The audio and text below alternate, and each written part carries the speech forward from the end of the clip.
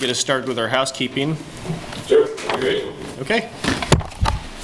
Great. Good evening, everybody. Have a few housekeeping items for this hybrid meeting. This meeting is being recorded and broadcast on the city's YouTube channel and cable channel 25. Please remember to mute yourself during the meeting when you're not speaking. The chat function for this public meeting is disabled. All chats will go directly to me. Unless you're participating during the meeting, please turn your video off. This allows the active meeting participants to be seen on screen. You will still be able to hear the meeting. When you are participating, please turn your video on. If you have trouble, you can send me a chat. The city reserves the right to mute people or individual videos off to minimize distractions during the meeting. And with that, I can turn it back over to you, Chair. Sounds good. Thank you, Jake. It's been a while since I've used Zoom, so I'm going to try to get back into it and make it look like I never stopped using Zoom. So this is our April Multi-modal Transportation Commission meeting, starting with the study session. So I am currently out of town, as you can see, but I'm hoping to still have some semblance of I guess, leading a meeting here. So I will do my best to keep everything going and still read people's body language and make sure I don't cut anybody off like classic Zoom style. But it looks like our study session topic for today is the 2023 work plan. Now, this is something that typically happens during the retreat, which has been deferred this year due to a number of factors. But I believe we discussed last time in March that our plan was to try to, spend some time, hash out some ideas, see where we've been in 2022 and how that translated to accomplishing our last year, or the new direction if we decide that that's appropriate.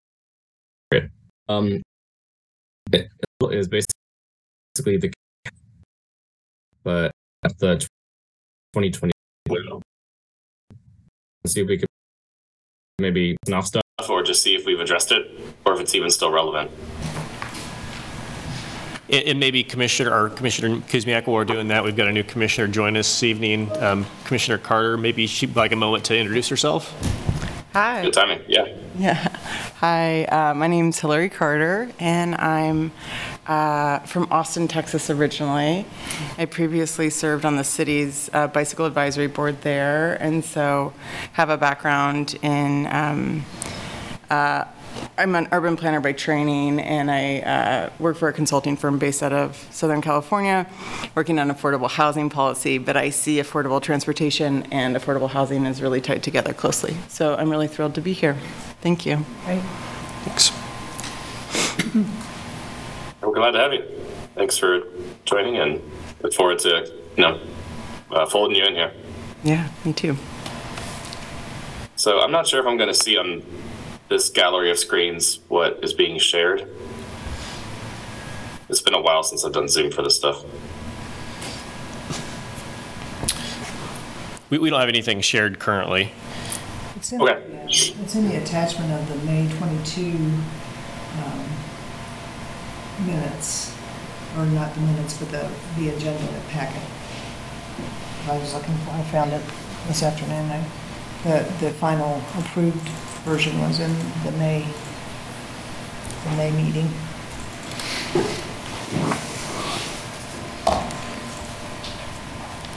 Sorry, I think I heard, Pat, you said that we're looking for the May meeting of last year for the final approved 2022 work plan? Yeah, that's where I found it as one of the attachments in that packet.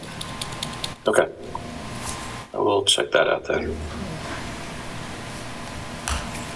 There it is. Yeah, there it is. Okay.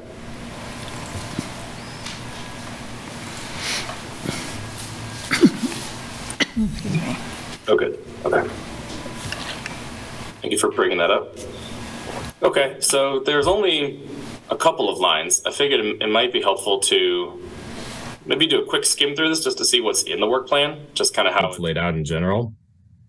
And then once we do that, maybe dive in a little bit deeper on some of these items to see if or how we've accomplished them.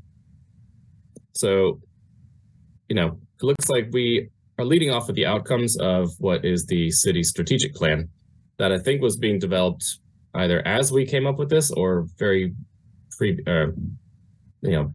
preceding this. So we tried to align with the city strategic plan. It's got those 5 outcomes that you see up there.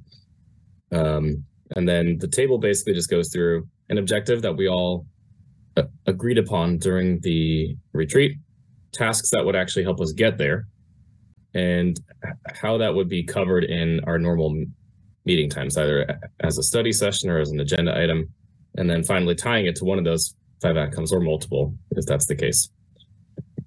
Can you scroll down to the second or third page, please? The second is just more of the same. And then third page is committee work. Okay. So at the time, we had a whole bunch of committees that we were trying to, I guess, develop and get people involved in to start tackling some of these more in detail. And then I think the final page is just more on the strategic plan. Yeah. So this is directly from the city strategic plan, just kind of explaining what the outcomes are that the city as, I guess, a whole wants to see. So with that, any, I guess, general comments before we start diving into a bit of a line-by-line review of where we've been? And I probably won't be able to see your hand raised, so you can just start talking if that's easier.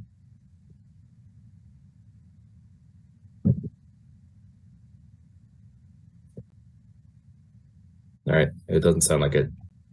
All right, whoever's controlling the screen, can you please go back up to the first page? Okay. Who is controlling it, by the way, so I can... That's me. Okay. Okay. Sounds good. So our first objective was to elevate inclusive community input into transportation decision making. This was stuff like, I think, 2 or 3 years ago at this point, we had that Your Turn session where we had folks from neighborhood associations come in and kind of talk to us about stuff. And I think at the time, this was meant to tie in with community engagement, but that position at the city was unfilled for quite some time and only very recently has gotten filled. So I don't think we've really been able to tackle this as much as we had hoped. So that being said, a lot of community input related things did get tackled, like especially the Old West Lawrence traffic pilot project, as Dustin can attest to. I don't know if the other ones really got off the ground as much. Like, yeah, there was the 11th Street, Indiana to Ohio. But I guess the question to you all is, based on what you're seeing here, is this something that we want to keep? And if so, how are we going to, I guess, alter it to be relevant again?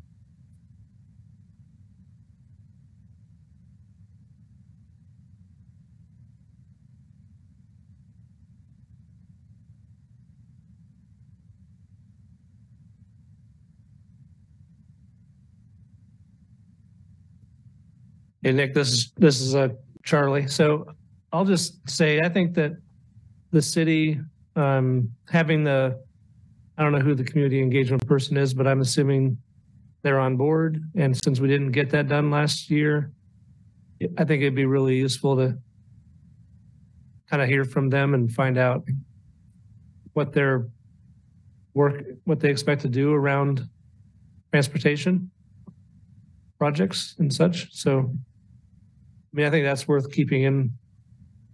putting it somewhere in our calendar this year. I agree. I think that green study session there is probably still going to be one that we want to have, since now we can actually have it.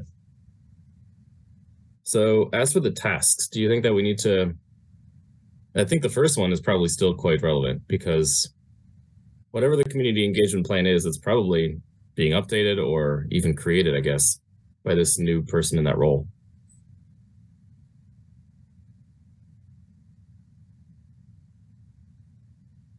The second one, I'm not entirely sure what to do about that. Nick, this is Pat, and I think, as we've talked in particular with staff and including Jessica in terms of the community engagement processes, and that the transportation plans all have, there is a set of procedures. And I think as we see projects come to us, generally that's been part of the discussion in terms of how the community was engaged. And I think if we just continue that as far as to keep us informed of how the community's been engaged, and I think that would be a step. I don't know whether there's other things that associated with that we should be doing, but I do think we've made progress towards that in terms of hearing about that within our agendas. And certainly then with MMTC representation on like the Transportation 2050 and the land use planning and all those individual plans, that we had a lot of information about what the public participation process was within those. So would you say then maybe it doesn't really need to be an explicit task at this point, but since it's been, done much more completely throughout the past year, that we could probably just leave it implicit at this point. Like, we're still going to be catching up with public engagement documentation, but it's not necessarily something that we need to prioritize. I don't know how to phrase it.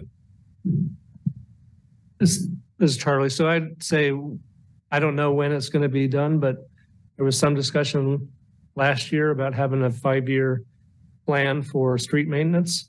Mm-hmm.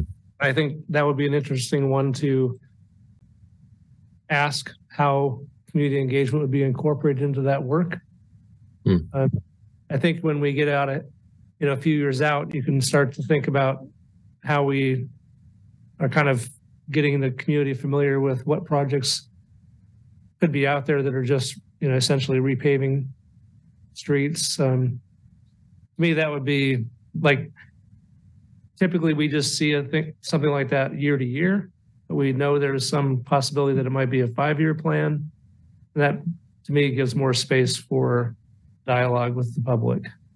And I know those, 5 years out type of things may not happen the way they're imagined 5 years early, but at least it gives us a better sense of understanding of what may happen in the next few years, and we can start that community engagement process earlier, I would imagine. So to me, that if we can see the 5-year proposal or what that plan looks like, there's a better opportunity for community engagement.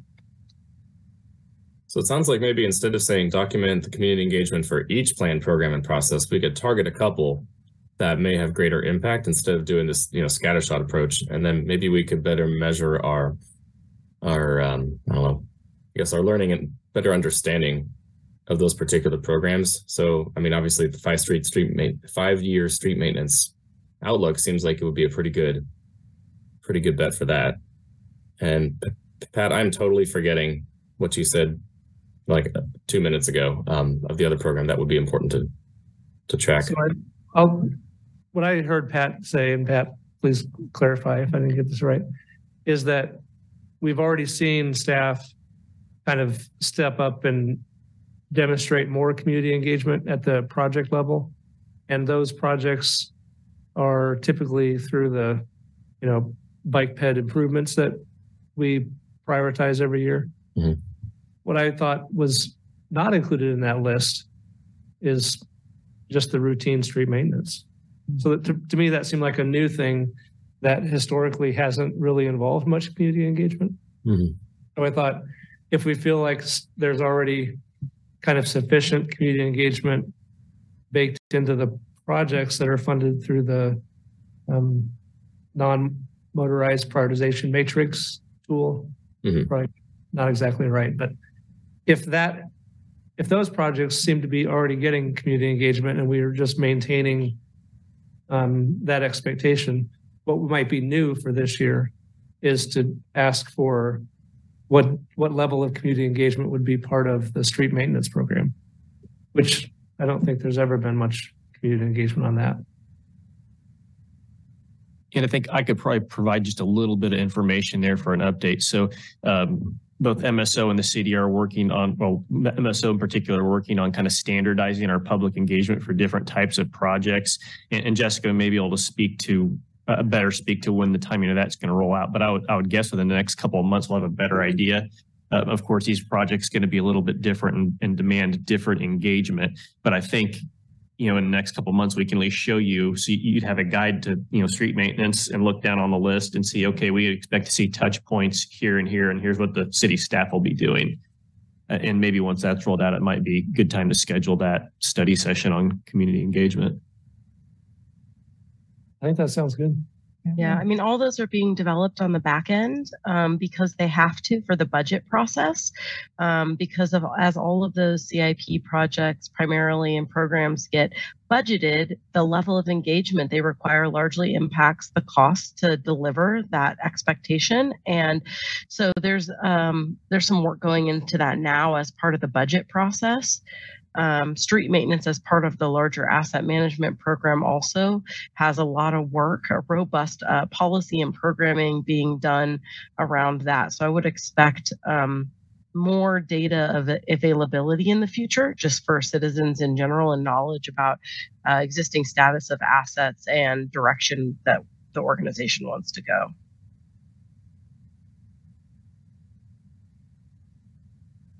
Okay, so I guess trying to merge these various threads together, it sounds like we're probably going to want to keep, number one task here. Number two task, we can maybe target a little bit better. I think I got that right. So, say basically, continue to, I guess, monitor community engagement in ongoing plans, programs, processes, but also, do a deeper dive into what that could look like for the street maintenance program. I don't know who's taking notes, by the way. Should I be taking notes in the background here to kind of capture some of these things? Because this is kind of like a community editing session here. I'm taking notes for you, Nick. Okay, thank you. That helps. It'll be recorded too, so we can go back and capture that. Okay, well, thank you. I think I guess, are there any other tasks that we want to talk about? I think it still would be good to get that biannual update from the transit and parking manager. I think Adam's been a little busy, so 2022 was a tough year for him to do it, and 2023 might be also difficult. So I guess we can keep that as aspirational, perhaps. I'd like to see us get an update sooner rather than later from transit, especially around the fare-free transit pilot. Okay. I think it's helpful to know what they've learned already. We're getting close to a third of the way through the year. So yeah, they have presented that to the Public Transit Advisory Committee if you just want to go and watch the agenda. And they've let them know expectations about when they're going to report and what data. They already have some data out there, if that's helpful to you. Yeah, I think it'd be helpful if they could present that to us as well. What about the timeline for siting the transit center downtown? Is there a new study ongoing for that? I don't know what timeline they have dedicated. I know that's one of the many projects on their work tasks. Okay.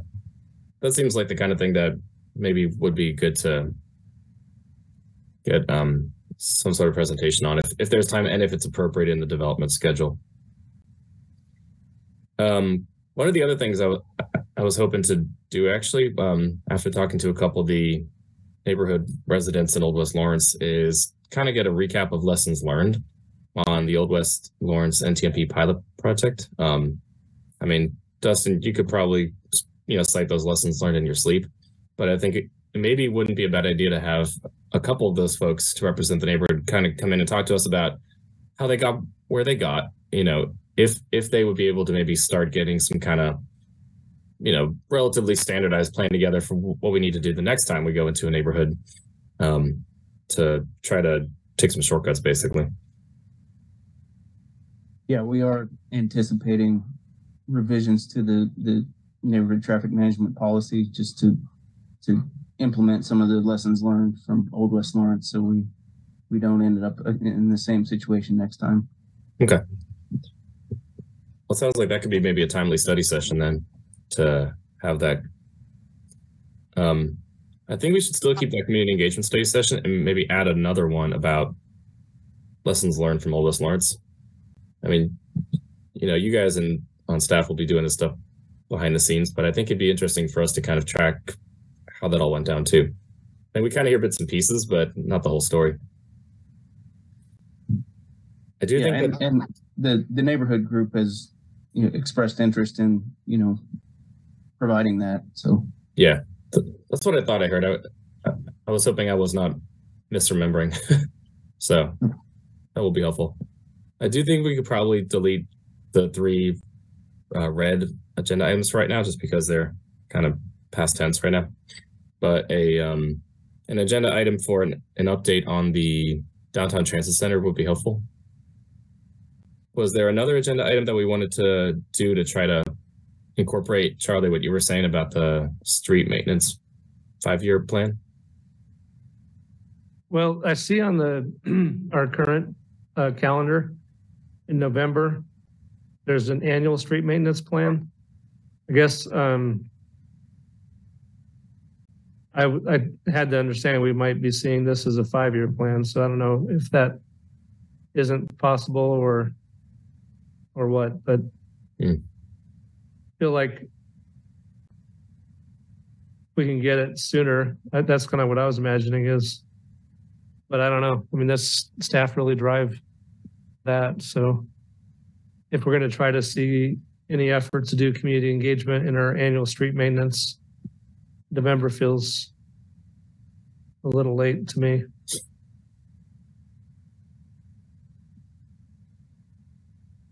What way do you envision the discussion going on that? Like, how would you structure an agenda item to try to incorporate public engagement into that process? Well, it kind of depends on if it's really, it depends on the size of the different projects. That's an assortment of projects every year. Yeah. I know often when we see projects like, I don't know if Mass Street would be on there, but we've heard for many years, Mass Street is going to be resurfaced, and that's an opportunity to change the layout so that maybe it has protected bike lanes. Well, that's a pretty big deal just from street maintenance work. 9th Street, I don't know when that's due, but I think about some of those key streets that people would probably be a little more interested in hearing what the plan is if it's going to be resurfaced. If there's any chance to, narrow the lanes, add buffered bike lanes, protected bike lanes, those sorts of things. So I don't know enough about what's expected in the next 5 years, but I feel like if there was some version of that we could see, then we could give input on how appropriate is community engagement for some of the aspects of the street maintenance plan. Things that are just in a neighborhood where you're doing, I don't know, just routine scraping the pavement and resurfacing it. I just assume there's probably a very modest amount of community engagement where you notify people that it's going to happen, but probably no one's expecting any real change. So it would really be if you're going to make a change or there's an opportunity to make a change, that starts in my mind to make me think, what's the level of engagement so that people are ready for the change? If there's any chance they could give input to the change, if there's, some discretion in how it might look, then that's why, engagement would be necessary. I can't imagine that a whole lot of those things would require or kind of trigger that way of thinking, but some of them could, I would imagine. And maybe that's what. And I think that's where we're going to have to find out more information about how that policy for asset management and programming is expected to work and structure those decisions. Like, I don't think between Jake and I, or Dustin, we know enough today to know that, but we can hear what you're saying and we can ask staff where the appropriate points of inclusion are for you to weigh in on that. Just so I'm clear, does asset management have a 5-year plan in place that they work off of? Does anyone know? The city is pursuing a asset management program, so it's in development. They are in the policy development phase. They have a consultant on board to help them work on the structure of their asset management program. And they're in different phases with different departments of inventorying and understanding condition of assets. So that very robust program is not something that has a long tenure here.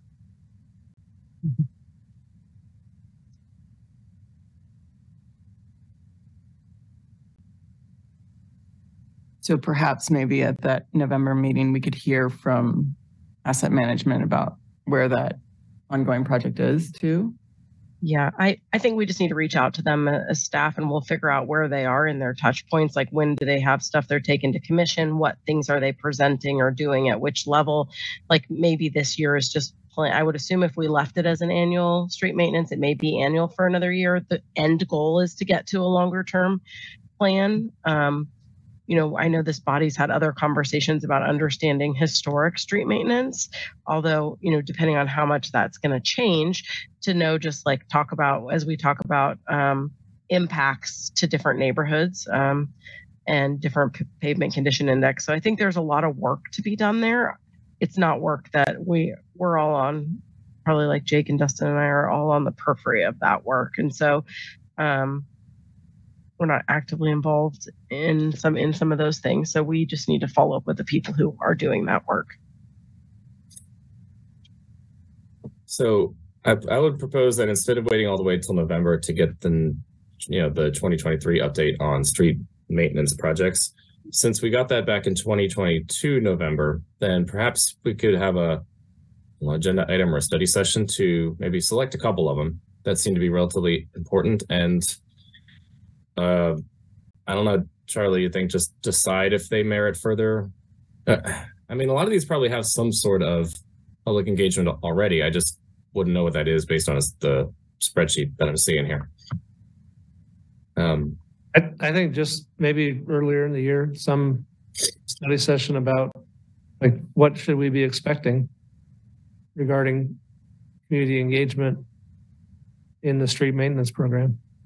Maybe the answer is maybe it's just a staff report. That's what I was thinking. Yeah, like a staff update. Well, there's not going to be any this year, and then tell us that at our next meeting or whatever. Or maybe there is something it's percolating, and we might, be involved in that. That seems like a simple solution for now. Okay. In that case, I guess Jake or Dustin or Jessica, if somebody could, if it's possible, if anybody is able to get that information by next meeting, an update on which projects of street maintenance are planned for some sort of public engagement, I think maybe that'll help kind of guide this discussion a little bit closer. Because at this point, it's kind of up in the air. Yeah, and I guess some of the projects you're talking about, Charlie, like the Massachusetts project, that's its own separate CIP project. It's not part of, it may be included in maintenance on some of it, but there's separate planning work being done for that. So we'll have a separate public process than just like a typical, maybe a mill and overlay where you're notifying somebody you're doing some condition work in their neighborhood to improve, to maintain pavement conditions. So it probably matters what type of work it is. Right. That's where I don't know, like, what are the projects that are going to get in the bucket we call street maintenance versus their own CIP, where, it appears that at this point, the CIP projects are kind of routinely being evaluated for a community engagement. The street maintenance program, I don't know that it ever has been. So that's where I'm kind of throwing it out there is maybe that's something for us to try to investigate and understand better this year. And I don't know how the staff decides what goes into the bucket of street maintenance, that CIP line item versus standalone. So maybe that's the distinction. If it goes in the bucket of street maintenance, it doesn't get community engagement because it's maybe too routine. I don't know. So the projects that are going to be standalone in the CIP are typically a reconstruction project. They're not going to be a maintenance project. So they're not going to be a mill and overlay or a microsurfacing or just doing curb and gutter work. It's going to be a complete reconfiguration of the roadway, pavement, subgrade. And that's where we look at our complete streets policy and bring concepts back to MMTC for consideration. Got it. So then the street maintenance, is that right? I just don't know. Is math up for reconstruction? Is that what you're telling me? Yeah, the 14th to 23rd is in the CIP. Yeah, we're looking at hiring a consultant and bringing concepts to you guys this year. I don't know what's up. I'm throwing out this as an example. Like if we're going to be looking at 9th Street for maintenance, to me, that would be one that would maybe be significant enough that it should warrant thoughts on how we engage the community around there. And that one specifically, so if you're familiar with the Jayhawk Watershed Project, so there's with some planned street maintenance, I believe a little bit further out on 9th Street, and it's our plan to bring that into the scope of the Jayhawk Watershed Project and do the street maintenance and all the utilities at once. So we're only, kind of doing the corridor approach that we're trying to be more efficient with our work and resources. And so with that, we would again be looking at the consultant to bring options to the table via the complete streets policy for that stretch. So I know I'm just hitting kind of the few ones you're throwing out there. If I may, I actually have, as I'm looking through the list that I want to say Brad Stephen. He presented back in November. There are a couple that look like they may get into the territory that Charlie is I think trying to hint at. So for example, Castle between Trail and Peterson, that's a fairly significant stretch of road. And then there's also Peterson between Castle to Monterey, also pretty significant stretch, and technically on the Lawrence Loop at this point, I think. I don't know, depending on which way you navigate in that direction. I think there are a couple, and Louisiana Street between 19th and 21st, I think, could have some more significant opportunities for community input based on their kind of impact to the surrounding areas. I do think probably the majority of this list is pretty inconsequential stuff, but there are a couple of ones that seem to stand out a little bit more.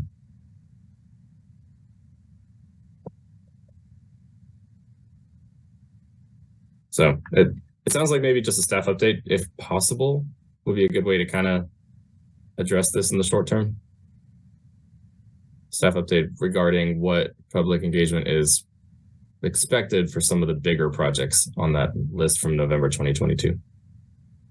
Is that okay with everybody? Staff, is that a reasonable request?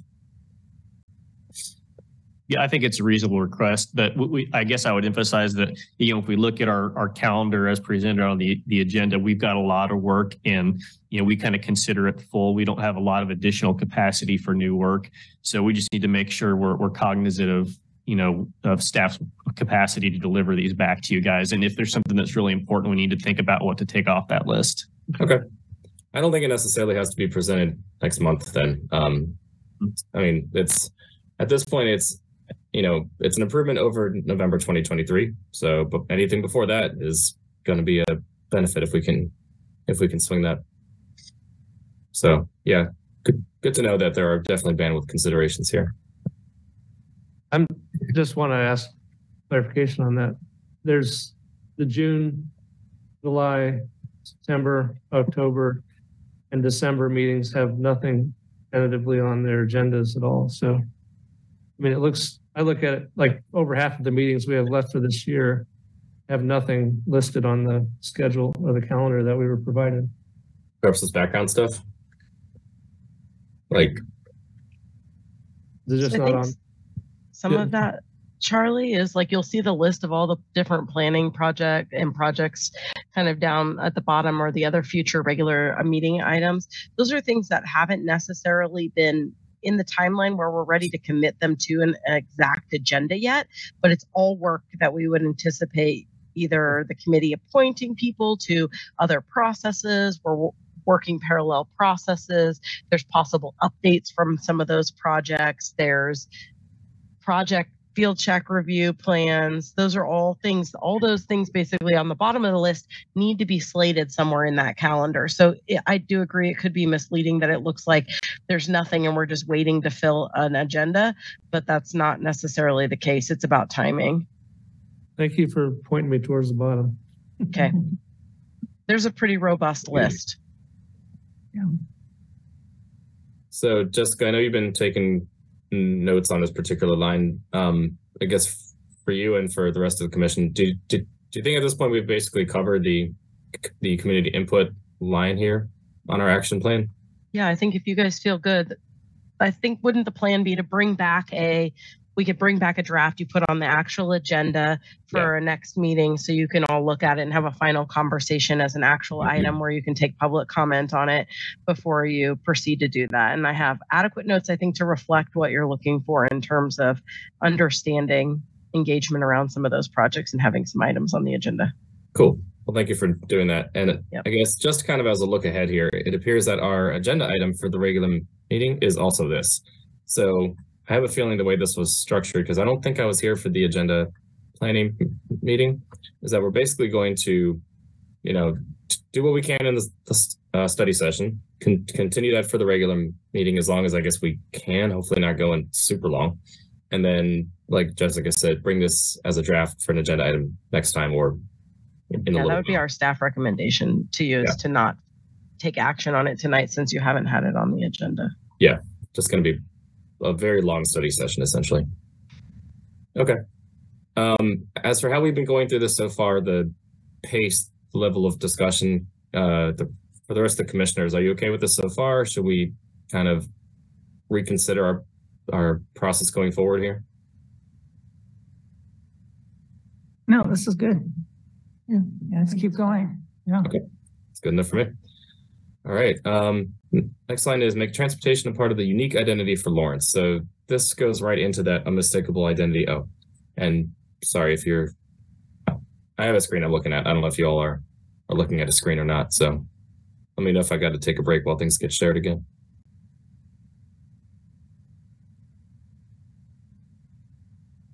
I see everybody looking at a screen. Are you just looking at me, or are you looking at the? Yeah, the work plan, I think is what we're Okay. doing. 2022 work plan. Oh, yeah. Okay. Yeah. I think it's in your tab up top, Christina. Huh? Is it in your tab up top there? Or? No, that was the one I guess. Okay. And I think Jessica put it in the chat as well.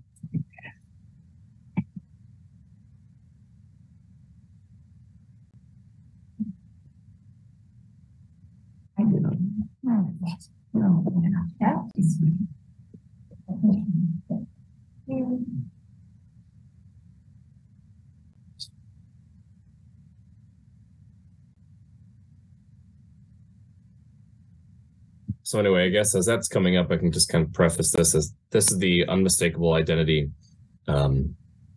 action item that we gave for ourselves at the retreat back in 2022. And, unmistakable identity is one of the belief outcomes of the strategic plan.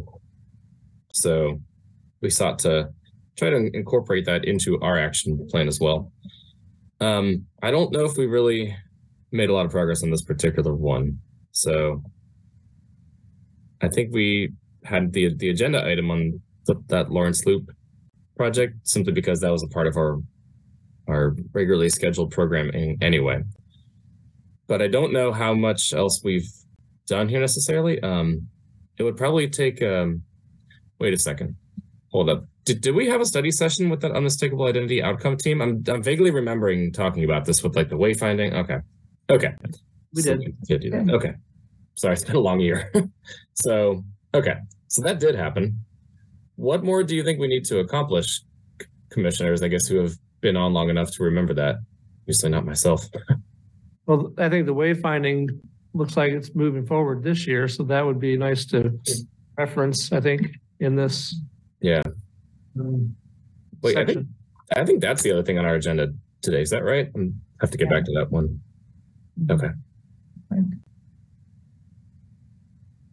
Let's see. Oh, just establishing a subcommittee. Okay.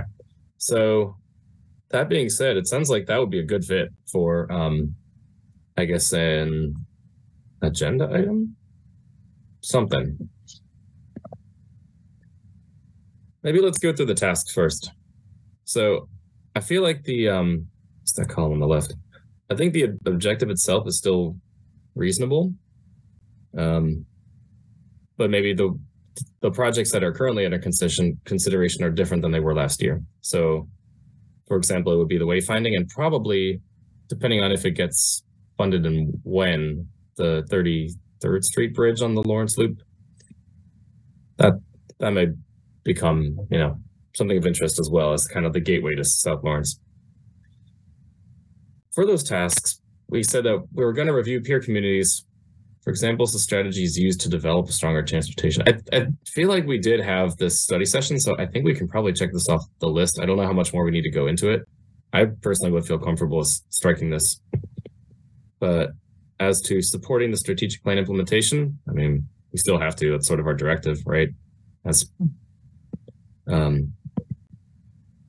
So Anybody who is, I guess, familiar with this element want to comment on that? Would you be okay with striking number 1 and then just keeping number 2 right there?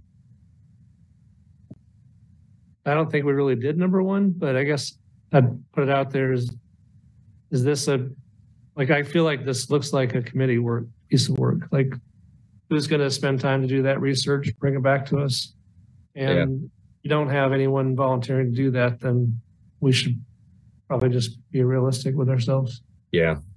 I think we can personally kind of pare down this action item a little bit, or this whole line here. Because I think given what else is going on in,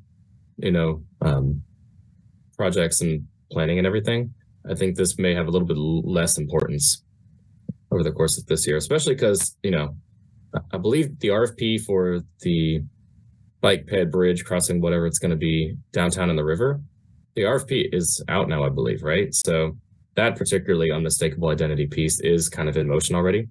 So things are happening, I guess, whether we're getting involved or not. Which I guess brings me to a potential agenda item. We're probably going to have to do, concept check plans, or maybe somebody more familiar with that project can give me an update on what exactly is going on, and if there is any, I guess, plan for progress this year. Yes. So like you said, the RFP actually isn't out there anymore. It's closed last week. So staff is in the middle of consultant proposal evaluations. And we will probably be gearing towards awarding that to a consultant maybe in the beginning of June.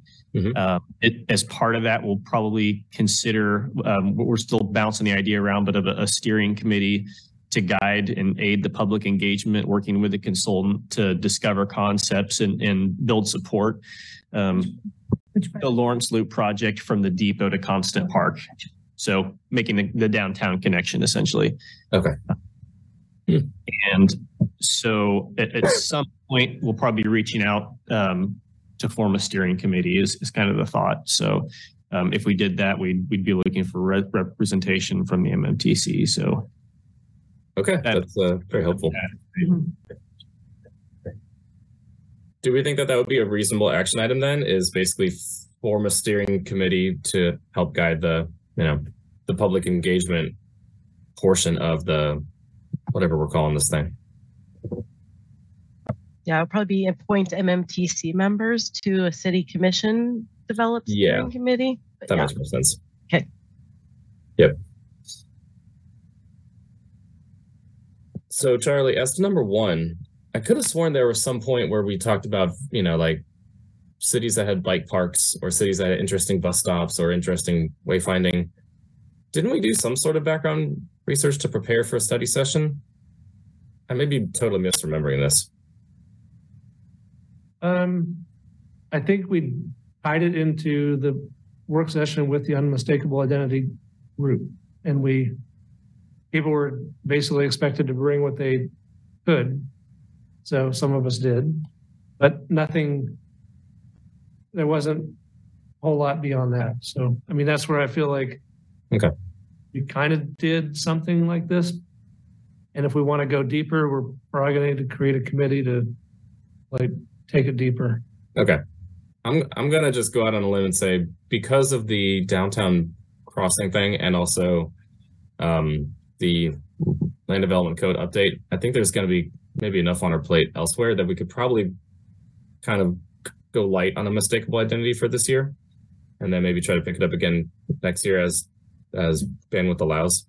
If you're still looking for something regarding placemaking, I suggested I added as a future study session a presentation about bus stop improvement program and update, because transit has a lot of really cool stuff going on in relation to a program that they have adopted and the improvements that they're working on that you may want to know more about that fit within this probably category of comfort and identity.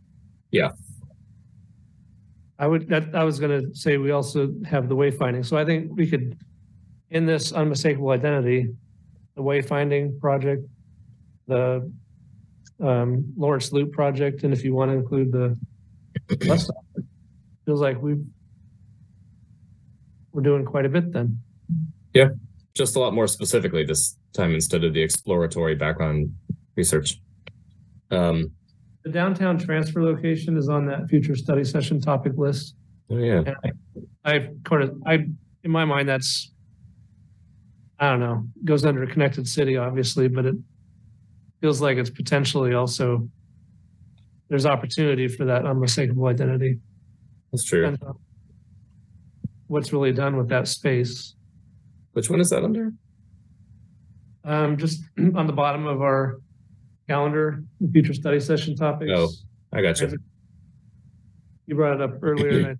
And if we're just having a placeholder, it's kind of like if we're going to have a pedestrian bridge over Iowa, like we all recognize, like that's also an opportunity to think about the entrance to the city. And is there something more other than just a bridge for people to bike or walk across? Like, a lot of these projects have that potential where yes, it's infrastructure, but it's also potentially something that people would start to notice and recognize, and it becomes how we identify, in that case, it would be a gateway into the city. So, yeah. So kind of a couple projects identified for the near future. Jessica, rather than us trying to wordsmith it here, do you have enough direction at this point to kind of draft something coherent? And okay. That sounds good. So. Okay. I'll try. You can grade me next time. One thing that I think we could all notice is when staff prepare their memos, they usually have to essentially code it to one of the outcome areas. And while there might be a primary outcome area, I'm curious, like when you see there's an opportunity to intersect with another outcome area, how does that get? The form only allows you to choose one area. Yeah, so it doesn't really get acknowledged. Yeah, that's outside of our control. I think you've asked me that before. Oh, I probably would have. That seems like something. I'm like, it's like because I see transit is clearly going to be under connected city, but there's a missed opportunity if people aren't thinking also like, what does that space look like, especially in a highly visible area like downtown Lawrence? It would be a shame to miss that opportunity just to think about how does this start to represent people's understanding of who we are as a city. Okay, so I think we've covered the first two lines. We got officially about 10 to 15 minutes left in our study session. I think we could probably conquer this last one on the page. And by we, I mean Damon, I think will have to lead this discussion because as our man on the steering committee here for the climate action plan, I think you're probably more aware of what's going on than the rest of us are.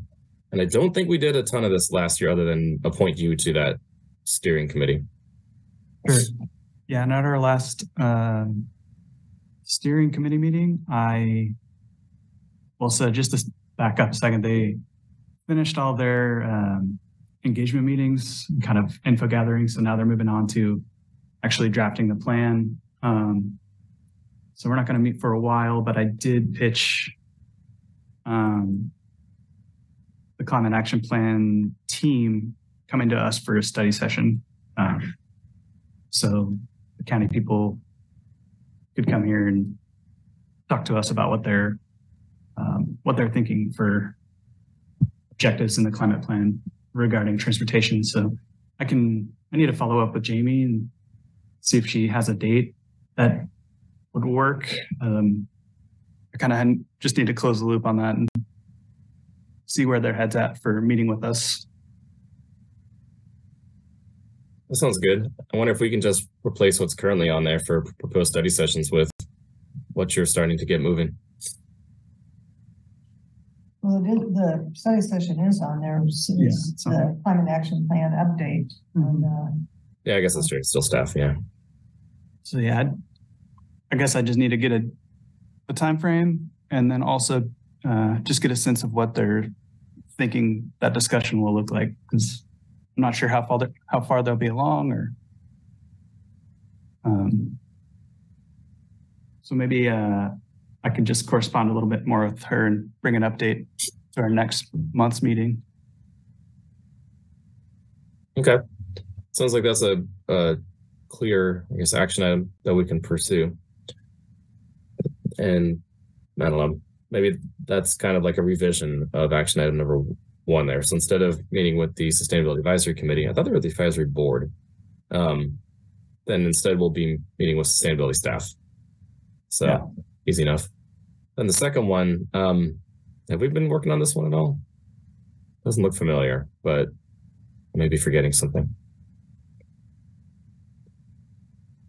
5 sustainability principles of the Green New Deal. So there's a whole new process being worked on. Jake, do you want to talk about Envision for capital projects? Oh, I'm Envision certified. Yes, I do, Jessica. Okay, thank you. It is part of the, and I believe it's tomorrow night city commission meeting, or is that when the MSO is giving an update on the sustainability projects policy, on how we're going to be starting in 2024, looking at LEED or Envision certification for our transportation and building projects. So when you're with your linear projects, roadways, utility projects, you'll be looking at Envision certification. So staff is kind of getting trained up on that, and we'll be able to learn how to add those techniques to the projects, including the budgetary costs that are associated with that moving forward. Did I miss any of the highlights there, Jessica? I think the point to make, though, is that there's a lot of work happening, and that's happening on the backside of around the city's commitment to that in the strategic plan. And so those would all be things that probably, as those projects go through that process, you will be updated on the status of those, right? Where it falls, implications about design that fall into that. Okay, so it sounds like maybe that is a future study session, and if it doesn't happen this year, then we'll just keep it for next year. Any objections or discussions on that idea?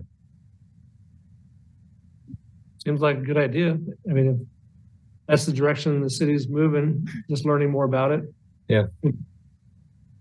Useful. Maybe we could probably strike that second action item, because I think, the city's kind of covering that, it sounds like, by adopting the Envision framework and starting to incorporate that in the projects. I think we'll probably get to where that action item was going to get us. But from the city commission's direction rather than from us. So I'm okay with that. But since it's kind of happening outside of our control, it doesn't really need to be an action item, I guess. It's just going to happen. I think as long as you kind of capture it somehow with the study session, yeah, one of our action items, you could just tweak it by saying learn about or something, so that we kind of, yeah, we're reviewing this, we can say, yeah, we did learn about it. Or just support it. Yeah. Yeah. Okay. Learn about and support, efforts to blah, blah, blah. Okay. Do we need to do anything else on this line item, or can it be kept fairly trim, you think? Because it looks like it's mostly about the climate action plan. So.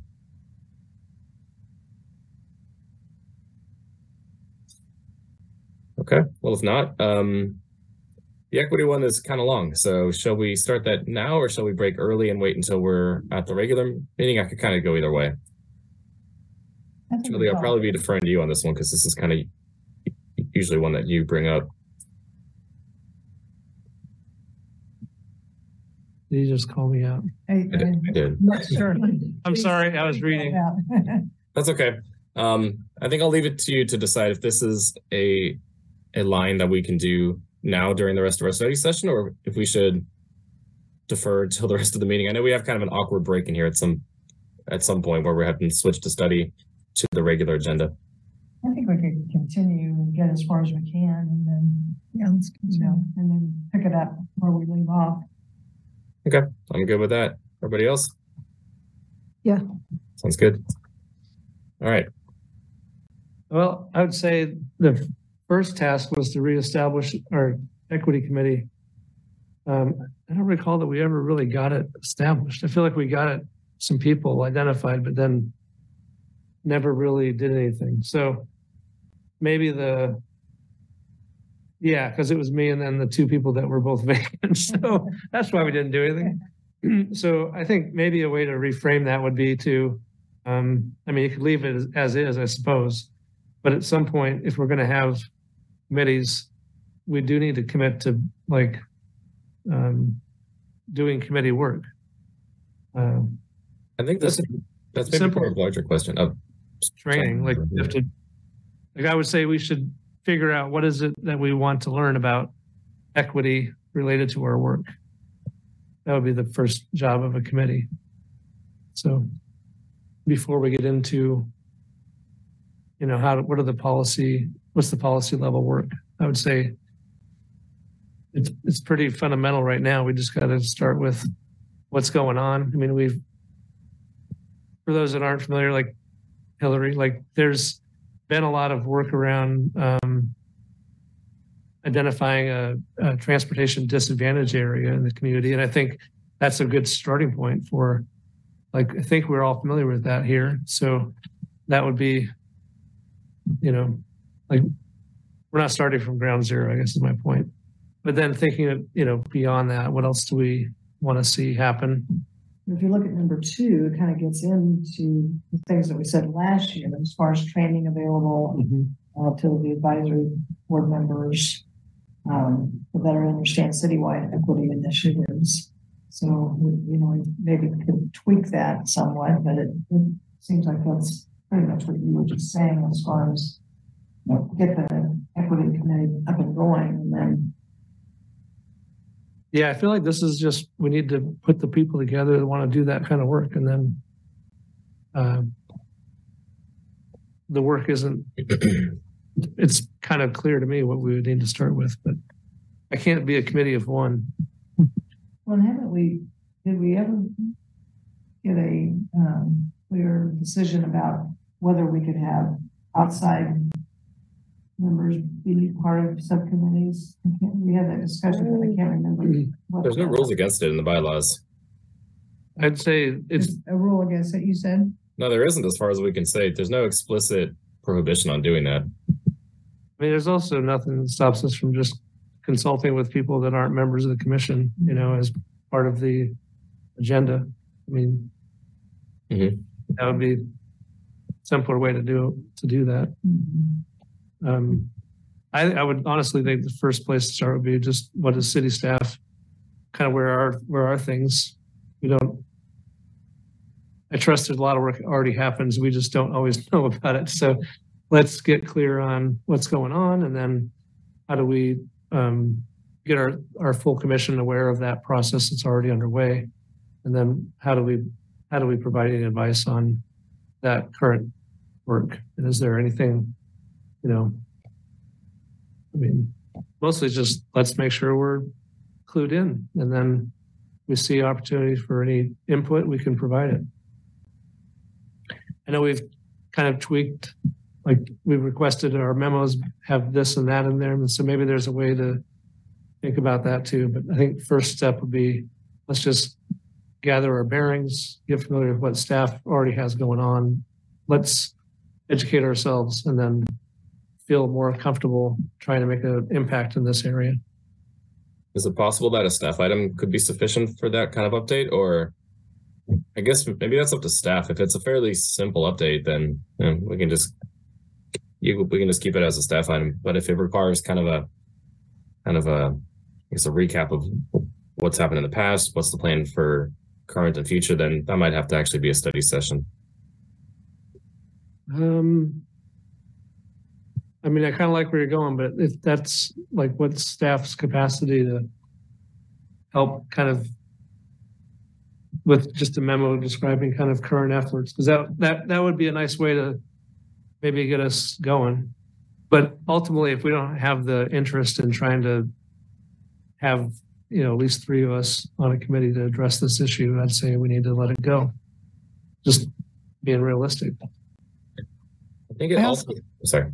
Yeah. I like the idea of having people that are not on the MMTC serve on an equity committee as well, particularly disadvantaged populations that could help inform that work.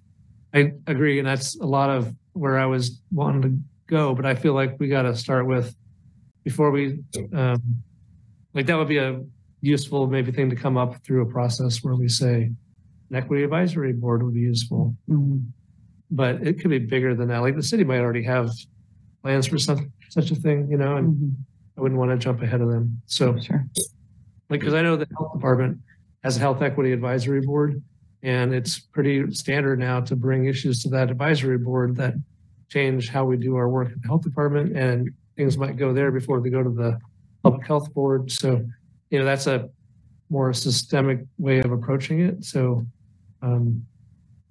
if the city's already got things going on, and that's where I think before we just blindly jump into solutions, getting familiar with what the city's process is, what their hopes are, and then asking kind of those, how does that play out with transportation work? And, and they probably already thought it all. And just, so kind of that's why I think before we go too far, we got to listen to what's going on and then figure out how do we become useful in that process. Okay. So I'm wondering if we can maybe trim this down. Oh, sorry. Yeah, it said that, the strategic plan does have equity and inclusion as one of the commitments. And I suspect, and if we look at some of that work, there's processes and things that are already going on that could be incorporated to what we do. So I'm getting more familiar with that. And I know in this last year, there's been a lot of work on performance, on the outcomes and that kind of thing. I think even when we were talking earlier about the, what was the other topic we were just talking about, but unmistakable identity, that a lot of those measurements were being developed in this last year. And I think on a lot of these, it's been an ongoing process in this past year. So getting more up to date with, where those stand would be helpful as far as guiding our work as well.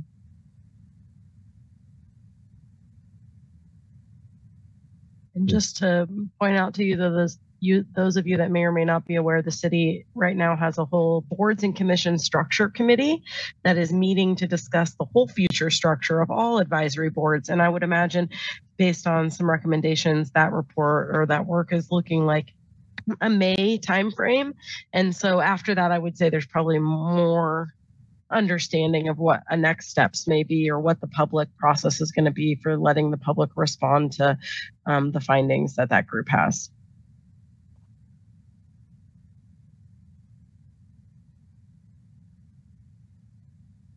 So perhaps at this point, all we can really do is try to get a read on what's going on in the city, which will probably include that discussion on streamlining boards and commissions, what's being done to address the strategic plan, all sorts of stuff. So I think all these other action items are kind of dependent on what's going on, right? So would it make sense to maybe, I don't know, just kind of revise this to a much simpler version and say, like, based on where the city is with regards to, progress on equity and inclusion,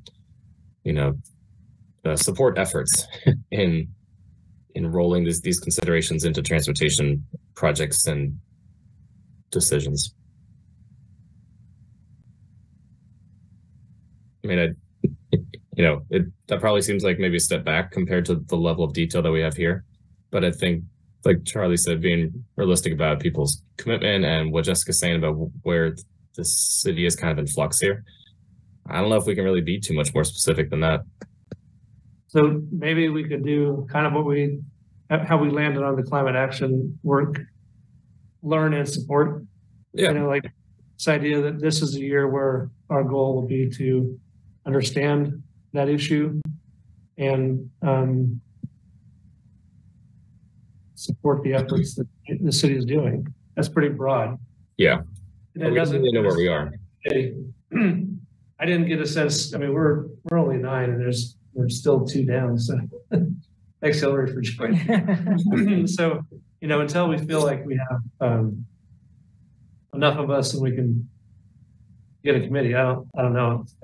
Otherwise, all work like this would have to happen at our full commission level. Yeah. So I would say, just being realistic for this year, learning and trying to be supportive of the city's effort to address equity in matters related to transportation.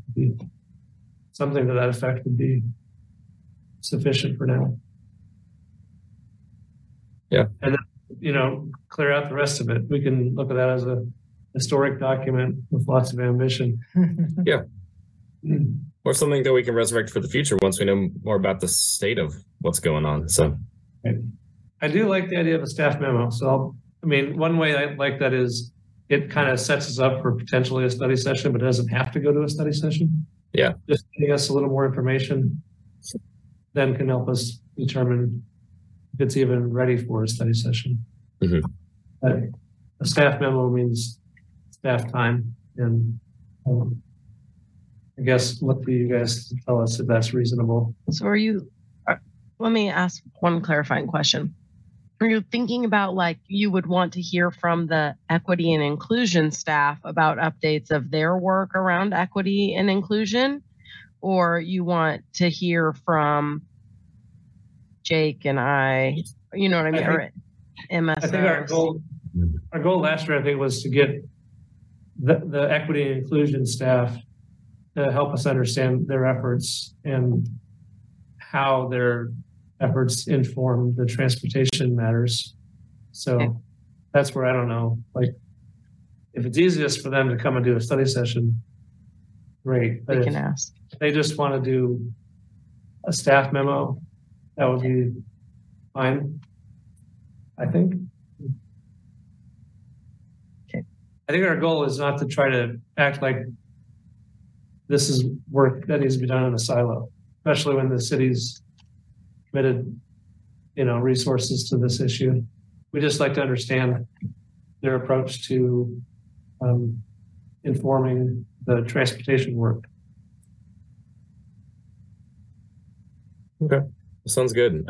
I think we probably got this one covered, and time-wise, it's probably time to, pull the plug on this study session, take a quick break, and then hop back on for the agenda that is basically this, but with some other stuff thrown in. So if everybody's okay with that, I'd say I think we're at a good stopping point, and we can pick this up at 6:15. Right? Okay. Cool.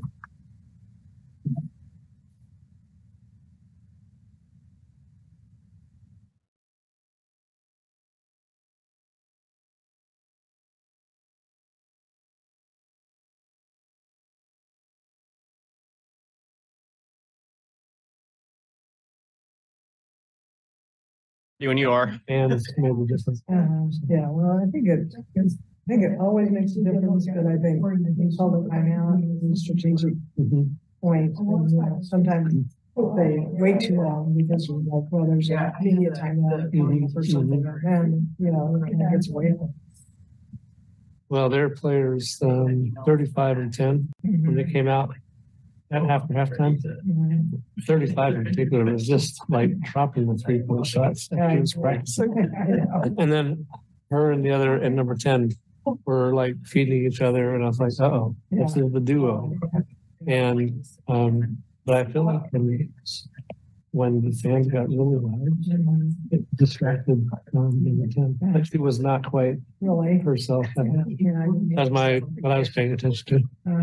Yeah, that's probably true. All right, everybody. I'm gonna swing my virtual gavel. We're at 7:17, so I figure we'll get this thing moving again. So I guess since we've already done the preamble during the study session, essentially this is still the April 2023 meeting of the Multi-modal Transportation Commission, and we are now in our regular agenda portion of the evening. So with that, Jake, is there anything I'm missing before I start launching into agenda items? We've got to approve the minutes. Yep. Okay. I just wasn't sure if there's any other preamble that had to happen. So cool. Well, the first item is to approve the minutes from the March 6, 2023 MMTC Commission meeting. Is there anybody from the commission who has any requested revisions, questions, corrections? And if not, I'll entertain a motion to approve the minutes. This is Commissioner Bryan. I move to approve the March 6, 2023 meeting minutes. I second. Okay. Since I didn't see who was second, I'm not sure who that was. Was that Pat? Commissioner. Yep. Okay. So First by Brian, second by Commissioner Collette. And all in favor, just raise your hand and say aye. Aye. Aye. And if not, say nay. All right, it passes unanimously. This is a little stranger doing this over virtual, but I think we can make it work. There's not going to be a ton of actions this meeting, so moving on to public comment. I'll just read this preamble out real quick. The public is allowed to speak to any items or issues that are not scheduled on the regular agenda. Public comment will not be received for staff items, commission items, or calendar. Each person or organization will be limited to 3 minutes.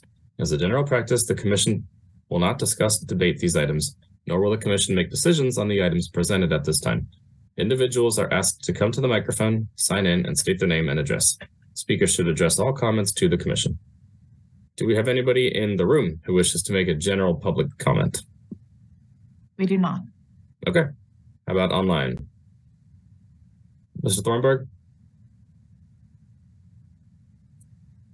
Yes, can you hear me? Good evening. I expect all of you can remember from algebra a term called absolute value, meaning that a number, whether it was a positive or negative number, has a value, a quantity. With that in mind, I want to make a comment on your study session. Unmistakable transportation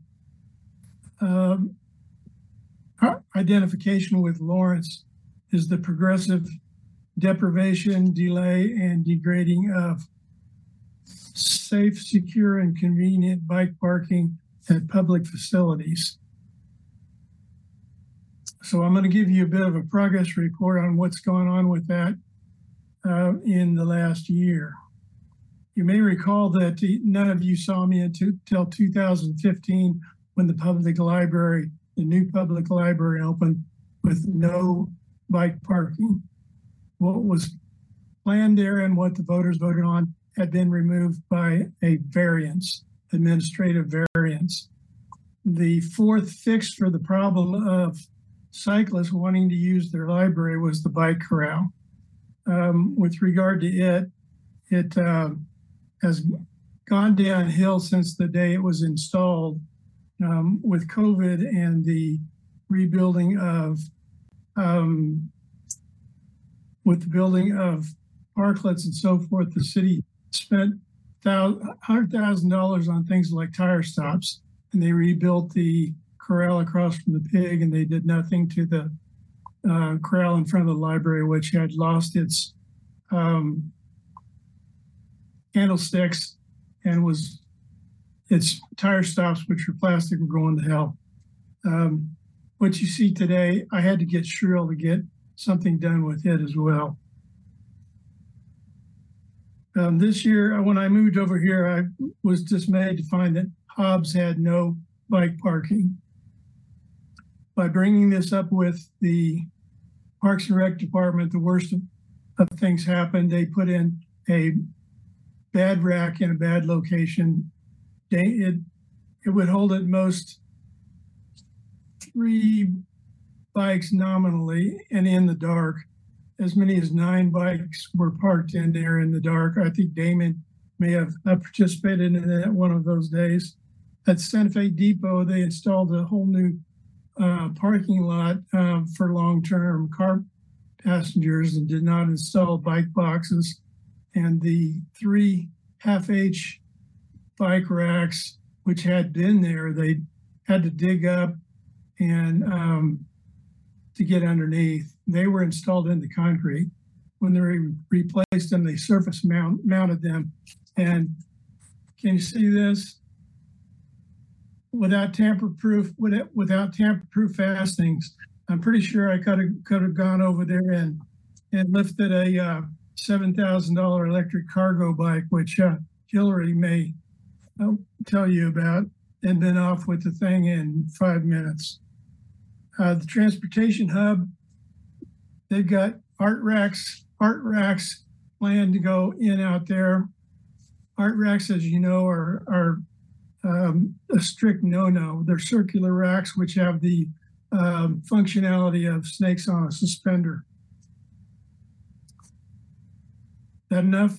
Yes, thank you. I appreciate it. And I should probably note that I think we may have mentioned this last time, but as the land development code update is currently happening, the requirements for both car parking and bicycle parking are a part of that. So somewhere around September, you're probably going to see the first draft of what they're calling phase 2 of all the, I want to say the dimensional and geometric standards of development and how it's supposed to happen. So stay tuned for that. The first part's coming up right about now, and that's uses, but then after that, it'll be all the bike parking. Yes. I've heard these delays again and again, year after year since 2015. One of those delays was the parking code. They said, wait for that parking code. You need to be in on that. I was in on it. That code as it is covers things like the public facilities. Now, they can make excuses that a variance was necessary because of what Jeff Crick would call, there's a doctrine stating that reuse doesn't necessarily mean, it's like the Carnegie Building has no bike parking whatsoever since 2010. And I think he would, forward-looking planning, I think that he calls that. So I don't buy that this thing needs to wait. I think there should have been a bike box installed when the parking lot was completed. Understood. Thank you for your comment. Is there anybody else on the line who would like to make a public comment?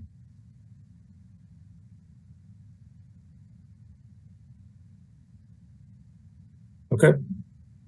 It doesn't look like anybody else. So let's move on to agenda items, which in this case is going to be to continue discussing the 2023 work plan. Do we want to just jump right back into it?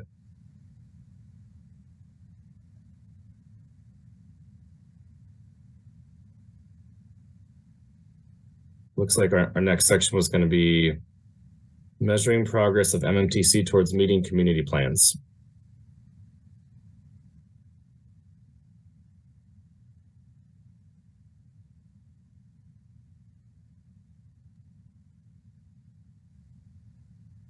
Okay, so obviously we're not going to be establishing the 2022 work plan. I think we can probably update that one. Evaluate priorities and expectations from members. I think it looks like there was supposed to be a 3 and a 4, but there's just a 1, 2, and a 3.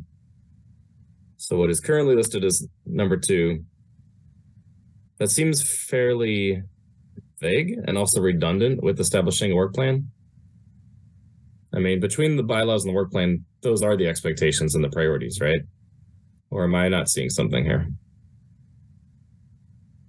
So Nick, this is Charlie. My recollection of this one, we had a committee, I think Pat, you and I were on it. It was really around trying to create our own set of performance measures. And we essentially kind of put it on a permanent kind of stall, I think, because of the city's efforts that were already underway for the strategic plan. And I think my recommendation on this one would be to strike the whole thing, because I don't feel like we really had a clear way to differentiate from just the city's existing and continually developing list of metrics they're using to monitor efforts. Right. I think when we met with Jessica, she referenced the strategic plan and the development of those ongoing development of those measures around the strategic plan, and that, because at the time we were thinking, making those performance measurements more accessible to the public, so that they, would have an easier way of seeing the progress in bike ped facilities and programs and that kind of thing. And, but it so based on the way the website is with the city, and it didn't seem like there would be a way to have a dashboard or anything like that would be specific to MMTC. And so we were waiting, last year that whole procedure of developing performance measures around the strategic plan was ongoing. And and she had recommended that we wait and see, of that, how we might be able to pull out the existing items out of that strategic plan. And there are performance measures in the bike plan, and then transportation 2050 that apply to MMTC and the work that we do. So that work last year got put on hold. Whether there's something that we can still do, since they're further along in that process, whether there's something that we can move forward on, I'm not sure, but yeah, that was the reason for the delay last year, that it was just conflicting with what was going on in the strategic plan. Jessica, do you have any comments on that as sort of the keeper of the metrics? So I think all of those things are still true, in the sense that if you look at the city strategic plan website, you'll see in most cases, 2 years of data presented, and so 2022 hasn't been updated yet. For all of the MPO-based plans, we have on course for work plans, performance updates to performance reporting. I think, some of our conversations previously have been even just familiarity with those, and encouraging members to spend some time and get familiar with the data already that exists within those plans, because there's a lot of stuff already there. And it's mostly probably everything that's available currently to us, without a significant amount of investment in time and energy to acquire or purchase more data at this point, that exists there. So I'm happy to have a conversation about anything specifically. I'm happy to go back if you want to do, subcommittee work. I think it just depends where you feel that falls. The key that's going to be for the city of Lawrence for the budget process and identifying targets to move is going to be things that are the KPIs, the key performance indicators on the strategic plan. So those are the ones that the city has invested their energy in tracking and working towards addressing through the budget. And so those are probably the ones that you would want to pay the most attention to in that regard. I just don't know how familiar everyone is with all of those. We've pulled them out at a previous, in previous work retreats and asked about other measures. Of course, I think there's a lot from committee members. You have lots of ideas about things that would be really great for us to know operationally. Oftentimes, those things are not things that are data points that are available to us.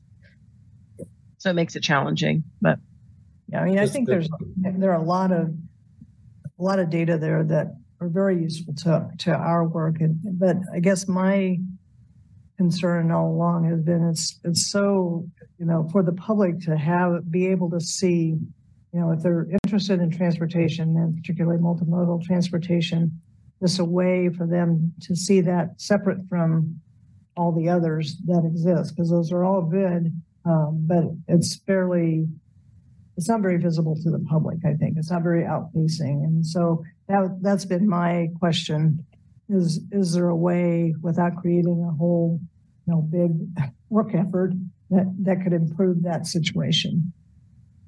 And I think that's a matter of having conversations with other people who are responsible for that work. Mm-hmm. So that might be an objective for the year, is just to start those conversations in this year, since I feel like there's there may be other data that would be useful, but there's enough there that it would satisfy most people's interest in multimodal transportation, and so just a way of providing that to the public more readily.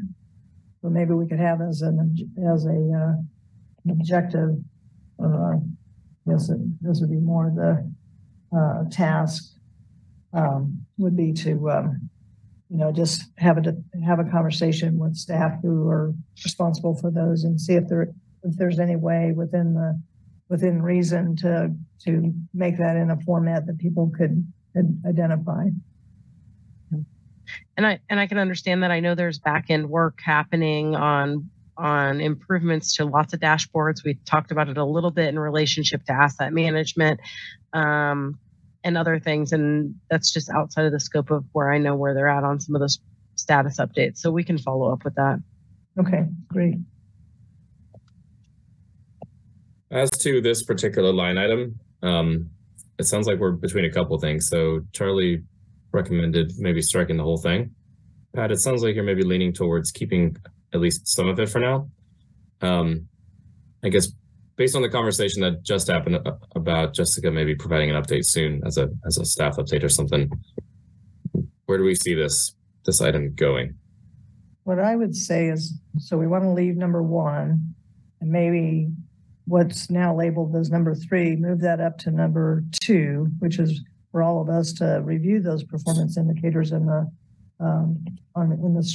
city's strategic plan. And then a third one would be just what Jessica mentioned was investigating whether we can talk to staff about other ways of displaying that data that would be more available to the transportation data that would be more available to the public or more visible to the public.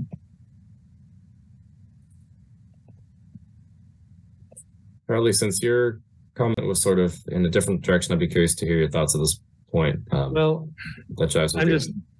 my thought was more around, it felt like there wasn't a lot of, so if the city's already got a set of metrics that they're elevating for the strategic plan, one consideration is the way that they're organized isn't around particular topics. Or maybe it's like, how does that information become easier for the public to consume? And I just feel like that's probably outside of our scope. If the other space for me would be, are there metrics that are not captured in the city's strategic planning work that we think would help us in guiding our work? And I'm unclear about what those might be, and if it would even be worth the effort to try to elevate anything else. So it feels like the city's already committed to a number of metrics, and we should be responsible as MMTC members to be familiar with those. I guess I'm not convinced that there's a lot of space for us to impact like the measures that are in that existing system, or develop a separate, dashboard, if you will. So I'm just kind of, I guess I'm pretty satisfied with what's already happening and don't see much room for us to change that. So, and if we're looking at the, as we've gone through these, I feel like we've kind of backed off kind of the aspirational nature of some of these. And this one feels kind of similar. Like, it would be wonderful. We had lots of resources that we could create, MMTC dashboard, and people could look at it and feel like they know what the heck we're up to. But that feels like this is probably not the right time to be getting staff resources to do that kind of work. And then I'm left going, well, who's on our commission that's going to do that work? And would that even be appropriate? So does that help you? Guess I'm wondering, like, if anyone else has an idea, because Pat and I both were on this committee, and there hasn't really been any work because the city is doing most of the work, and whether we're satisfied with that, I guess, is the question. But I don't know that even if we were not satisfied, that we would have a lot of influence over changing it, unless there's really something that we think is missing. But I'm still kind of in a, let's just pay attention and watch and see. It's hard to get your head around it. Maybe the space for this would be a study session to go over, to review the indicators that are relevant to the work that we do. That way we at least can have a better discussion about this. I don't know if that helps. Like one thing that comes to mind is I'm always trying to think about how much, like percentage wise, how much of our priority network is complete and like how far do we have to go? And I know we've probably been presented that at some point, but I mean, I think that'd be a really helpful dashboard to even bring up at I don't know, probably not monthly, but biannually, like what's the dashboard at now? It's been 6 months, you know what I mean? Probably be a good topic for the retreat we didn't have. Well, I'm kind of torn on this one. Jessica, do you have any thoughts after hearing kind of the back and forth of, I guess, how deep we could dive into this? Well, I think there's a lot there. And I think probably for most members, they have not spent a lot of time familiarizing themselves with what's there. And so I think it probably would benefit us to go back and refresh all of our memories about the two dashboards that do exist around the GIS-based mapping that has been produced around the bike ped projects from your 5-year bike ped CIP stuff and all of the measures in those, whether that's KPIs or from the specific modal plans, to kind of go back and look at those. I would say based on workload, you're not going to see more than a once a year update to those many of those measures. Like we get data once a year, like crash data is a good example in terms of final reporting and being able to look at that and query those against the measures that exist. But I think a study session is a good place to start. And then I think, like Charlie had said, if there's additional things you realize at that point, a feedback you want to give in regards to any of those items, that's an opportunity to provide that feedback and we can try to work to address whatever the issue might be. Okay. So based on what I'm hearing, here's just kind of an idea for this line.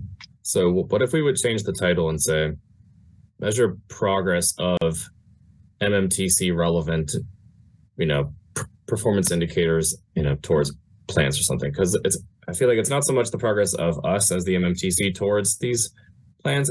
It's more like keep apprised of the metrics in the plans that are telling us how well we're actually getting there. So like, track progress and metrics. So, obviously keep option or item 1 there, update the year, easy enough.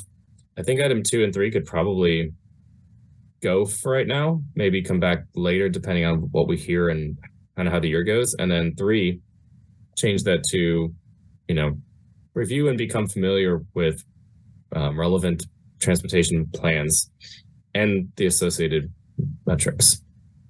Because like you were listing off all the various ones, right? The pedestrian plan, bike plan, T2050, strategic plan. We have a whole bunch of these.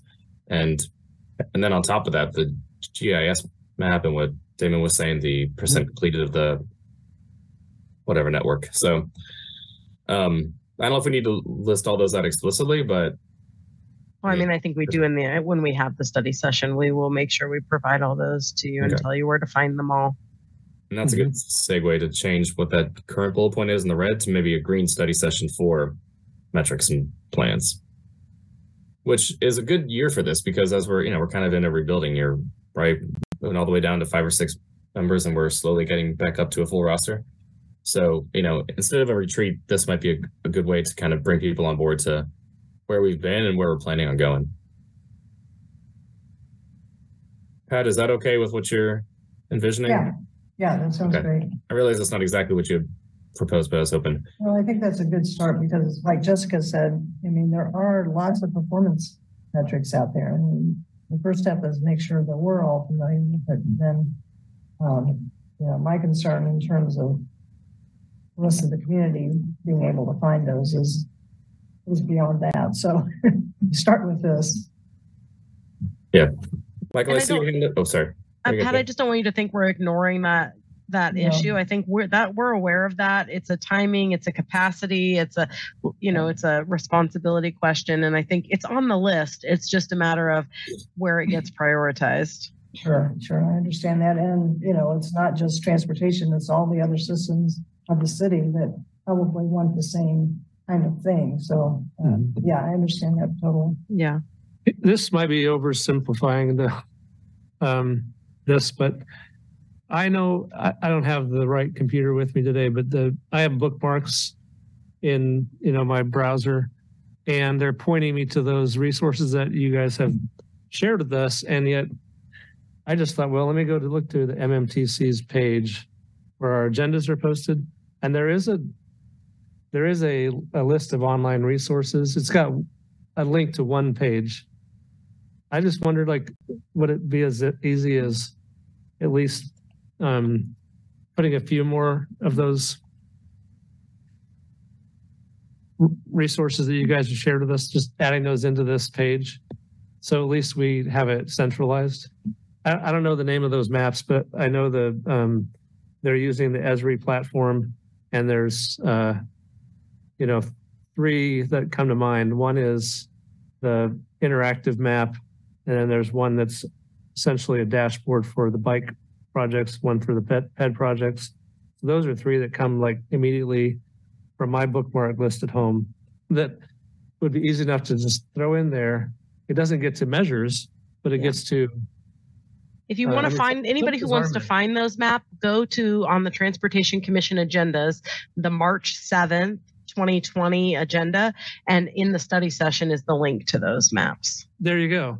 So like, could we just maybe put those links on this page? I think that's that'd be a first step.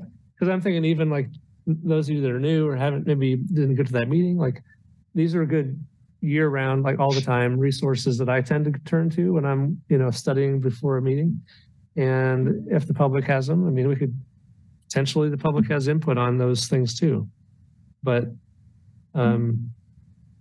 it doesn't get to like the list of KPIs. For that, I think most of them that are related from the strategic plan are going to be under connected cities.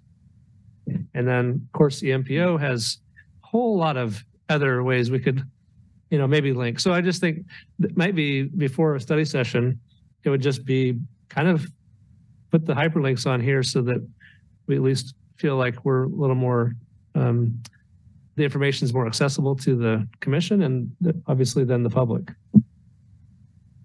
And that, if we have time for a study session, that'd be great too. But I would say just a simpler step would be add some of those resources to this page.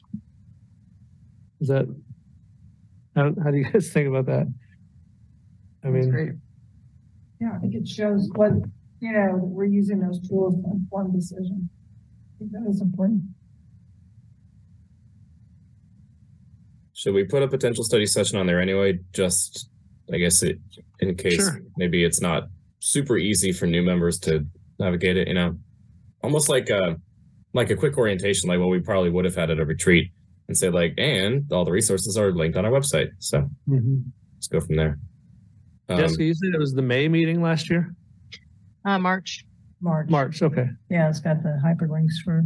Yeah, I know we went through this, and so it could be a refresher of that, or since we already had it, maybe it's just putting those resources on our page. But I'm happy with the study session too. All right, so Jessica, it sounds like you got direction on this particular line. Just as a quick aside, Michael, I see your hand, and we are going to do public comment for this, but if you could maybe hold off until we are done going through this list, and then I think that might be a good time to kind of stop and see if there's any general comments on all the lines that we've gone through. So, because who knows, there might be some other stuff that you want to talk about on these other lines. Okay, the next one is participate in Lawrence Douglas County planning processes. Okay, so let's see. We're already doing the first one. That's easy enough. Oh, wait. No, and the second one too. Yeah. And the third one. So, all right. The third one is done.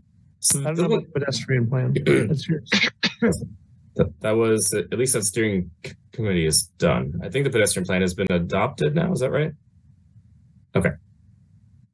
So I feel like since we've run through the 3 action items here, but participating in the planning processes are still important, here's what I propose. And this is something I wanted to go over at the retreat, and now is as good a time as any. I think what I would like to see, at least, for a line like this is something more along the lines of, continue to, I don't know, in very layman's terms, continue to drive home the link between land use and transportation. I don't know how to make that a good topic necessarily, and it's not as discrete as what's currently there. But in our participation in the code update steering committee and our previous talks on engineering standards, I feel like there's maybe a good opportunity this year to try to dig a little bit deeper in that. And also, as has recently been set up with the, what are we calling that? Like the intersection guidelines that, was it Trek who got those together for us? Sorry, memory's failing me. This is just last month, but it was Trek, right? Okay. So yeah, it was like the bike pedestrian intersection design recommendations that will probably be integrated into the engineering standards in some way, shape, or form. At the same time, we're going to be looking at things like parking standards and maybe subdivision regulations as the code update progresses. What may not be a part of that, but should be, because it's not in their scope, is going to be stuff like, taking a good hard look at street widths or bicycle lanes. Are we okay with still doing, painted stripes, or are we going to say, no, we're actually going to require that we need protected or separated or, some sort of different bike lanes as a minimum standard. So I think a lot of that's all going to be swirling around with this code update. So I would propose that this line be about kind of inserting transportation much more into the land use talk. So I guess that being said, I think we could probably eliminate these three items and almost just start from scratch with some potential action items that could further those goals I just said. But before I start doing that, any comments, any objections? I don't want to just, run roughshod over the committee's ideas.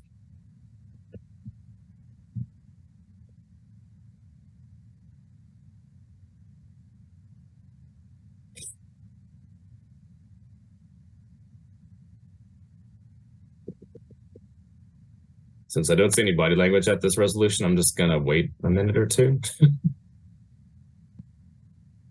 But if really nobody wants to respond, I can just start, and I guess you can start commenting once you maybe see what I'm getting at here. So I guess the first one would be to continue to participate in the, in the LDC update steering committee. I think that's probably a pretty obvious action item that it's already underway, but we're going to keep doing it because I'm ready for the long haul. I think the second one would be, basically take a look at the engineering design standards for things like streets, sidewalks, intersections, and just, really kind of take a, geek out and really look at them and see how they sort of fit into our plans to try to meet Plan 2040 by building denser, building more walkable places, enabling more mixed use, but also probably cutting down on parking requirements.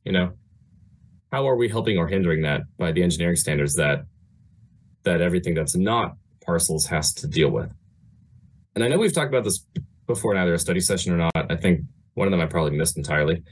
But now that we're at the point of probably trying to integrate those new intersection guidelines into the engineering standards, if I think that's what's happening, then maybe that's the conversation to be had. So Jake or Dustin, I don't know if you're the guys to talk to about this, or if that's a Dave thing. Yeah, but I believe it was Dave's intent to incorporate those into the design criteria. And I think he spoke to that at the last meeting or the meeting before that. Mm-hmm. Okay, that's kind of what I thought. So do you think that's going to be done this year? And if so, maybe once it's done, if there's a draft or something, maybe that would be the impetus for an agenda item. I don't know. A draft of, I guess, the revised engineering design standards, or are they going to be incorporated, like just tacked on to the end of them? Yeah, they're going to be an appendix. Okay.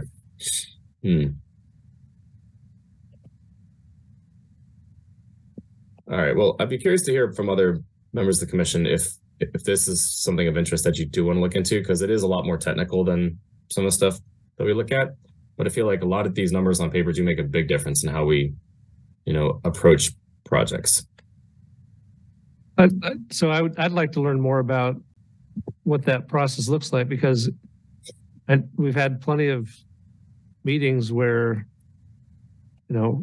we kind of get into this kind of question, like how wide should roads be, that kind of thing. So I guess I'm not sure what the current status is if we were to, rewind the clock and go back to the 19th Street project.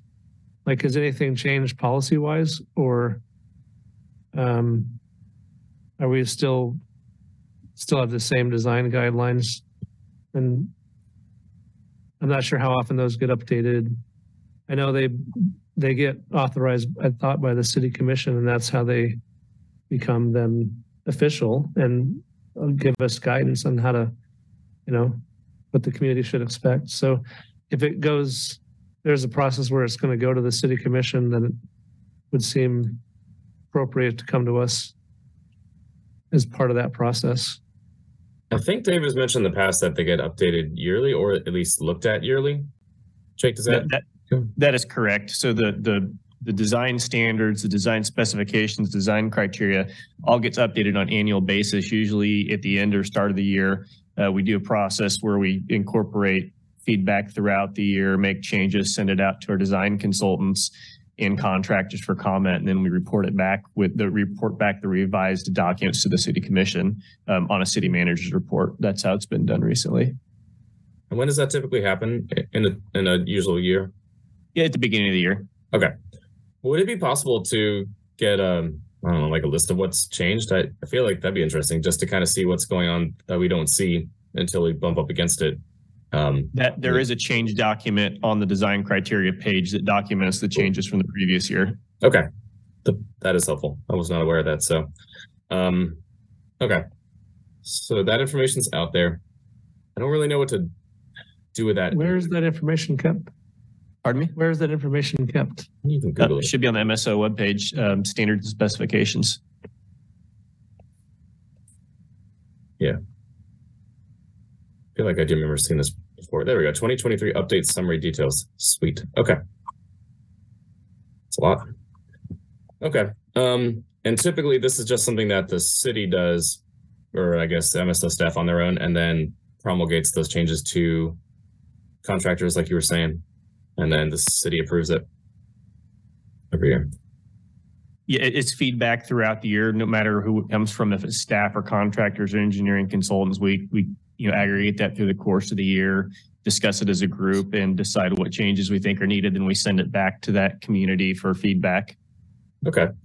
Would the MMTC be considered part of that community? And I guess where I'm going with this is, what if we did an agenda item where we try to do a little bit of a deeper dive in this and say, okay, if there's anything that we want to change, I'm not saying there is, or recommendations, then we could, have an action vote as a group and say, the MMTC as an entity would support a revision X, Y, and Z. And then whether or not you take that into account is up to you, but it would maybe just kind of slot in with all of what the contractors and others would have recommended. I think that's something we could take to the city engineer and get his feedback on how he'd like to see that process play out. Okay. So I guess in that case, until Dave's back, I don't know if we can really do too much with this particular line item then, other than maybe just leave some kind of placeholder. I don't know. Some kind of placeholder in that we would like to have more input into how engineering design standards work with planning, processes, and like how we're going to try to meet the goals of Plan 2040. So my only concern with that is, like, I feel like that's not really planning, it's more policy. And this row is really like, what are the planning processes that we need to anticipate potential involvement in? And I don't know, I guess I would imagine like staff has a good sense of what's going to happen this year and where our input would be useful. That feels like planning to me. The design guidelines, I mean, for many years it's been done this same way. And if we're asking to just on one level, just be more familiar with it. Maybe that turns into a study session, but if we're trying to suggest there should be some change to that, then that feels more like a policy matter. And I don't know if it fits here or if you need to just rework the left-hand column so it's maybe more inclusive of policy and planning. Yeah, so I think when I started this lines kind of spiel, I was saying I don't think that this title is really going to hold based on what I'm interested in. So I agree with you on that one. It's not really just planning processes. It's more of the connection between land use and transportation. And some of that is code, some of that is planning. So I don't know how to reword it appropriately, but since we have a transportation planner on our who's taking notes, I'm hoping you might have some better suggestions because I'm kind of coming up empty here. I literally just wrote connecting transportation and land use, because above you have another one that's like establish the connection between climate action and transportation. Should have scrolled up. Yep. Okay. I was just trying to make them similar in that sense. Once you said it was about connecting those two issues. Yeah. Okay. I mean, I realize it may be, I don't know, what's the word, a futile effort. I mean, if it turns out that perhaps MMTC is not really equipped to make proper, comments and suggestions on the engineering design standards. But on the other hand, I feel like this is the year that it would happen if it was ever going to happen, because while the land development code is mostly going to be around like processes and zoning and uses and everything, it is also going to be around dimensional standards as well. So like if we're trying to make walkable neighborhoods by having maybe smaller setbacks and less separation between houses, maybe higher building heights, maybe having smaller streets is part of that as well. I mean, it's wonderful having a mixed use district, but if it sucks across the street, there's only so far that zoning can go before transportation has to do some of the rest of the work. So that's why I'm going to try to push this if we can. So Jessica, I don't know if that's enough information to really write some down. And sorry, I just cut somebody off. Who? Oh, it was Hillary. Yeah, I agree. I mean, the connection between land use and transportation planning is really important. As I'm looking at the design standards document, the changes, it's really technical. I mean, it's engineering expertise, I think, is required to be able to read and interpret those changes. And some of them aren't relevant to the MMTC's work. It looks like, things like drainage or, sewer systems, right? But there are a few items where it seems like it would be relevant to the MMTC's work, and whether we're equipped to respond with comments or not, I think it remains to be seen. Yeah, I agree. I mean, probably 90 to 95% of what's in those is not really our thing. I mean, that's like subsurface infrastructure and grading, and that's not us at all. But that is where street lane widths and curb to curb, or is it gutter to gutter? I forget how it's said. But basically everything in between the buildings is also in there. So that's why I think it could be of importance. Yeah. All right. Have we gone over this one enough? I mean, I don't know what we can do in terms of study sessions at this point. It may just have to be a staff update on what the city engineer thinks we could do in terms of involvement, if anything.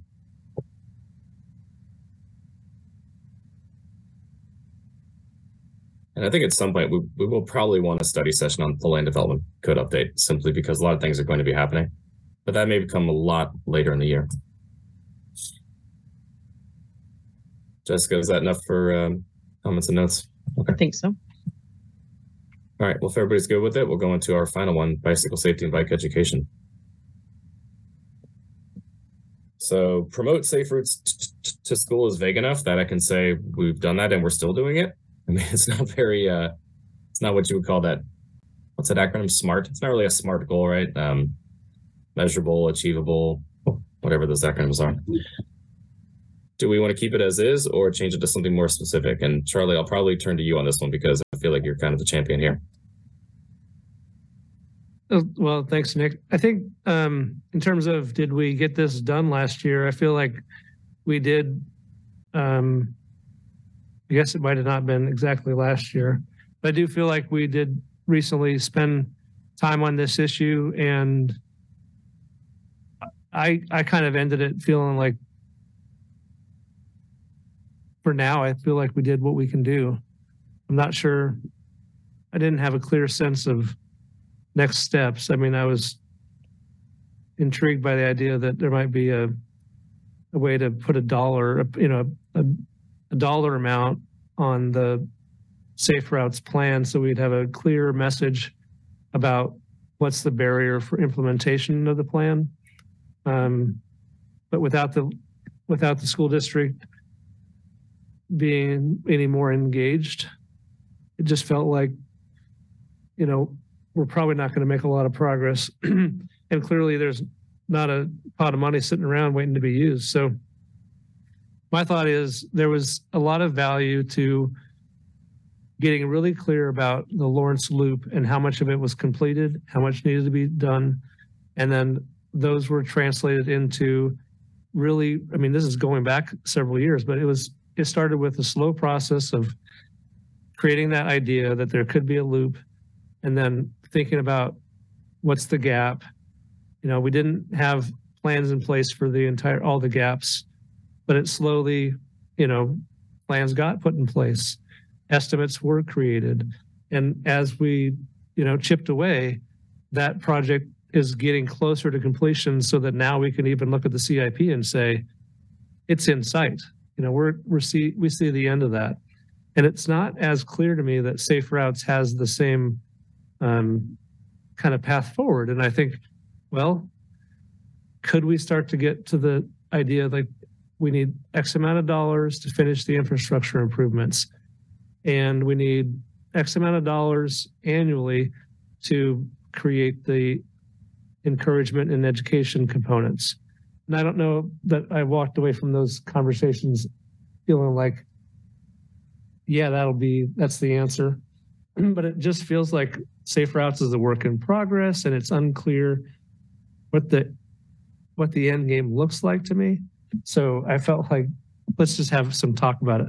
So if we were going to keep it here, I would say, for this year, I don't know that we can expect anything different, but at some I would point, say for this year, based on the school closures, we have to update all of the route impacted schools and routes based on the Safe Routes to School plan. So yeah, I mean, that's but it's clearly, reactionary, right? Yeah, there's work. I totally agree. There's work to be done. What's missing is the sense of how far are we from feeling like we've really nailed this and it's a point of pride. We know it matters to people. And I feel like we've really made progress on the infrastructure side, but on the education, it's less clear. And especially given all the things in the school district that are under the microscope in terms of what should get funded. It wouldn't shock me if all of a sudden we decide, well, we can't afford to keep teaching 4th and 5th graders how to ride bikes. And that's something that I don't even know the public understands. And I'm still left, well, my kids aren't in 4th and 5th grade now, so I can't verify that it's actually happening. And then, but that idea that we've got to a point where school districts or schools have access to bicycles and that they have a curriculum.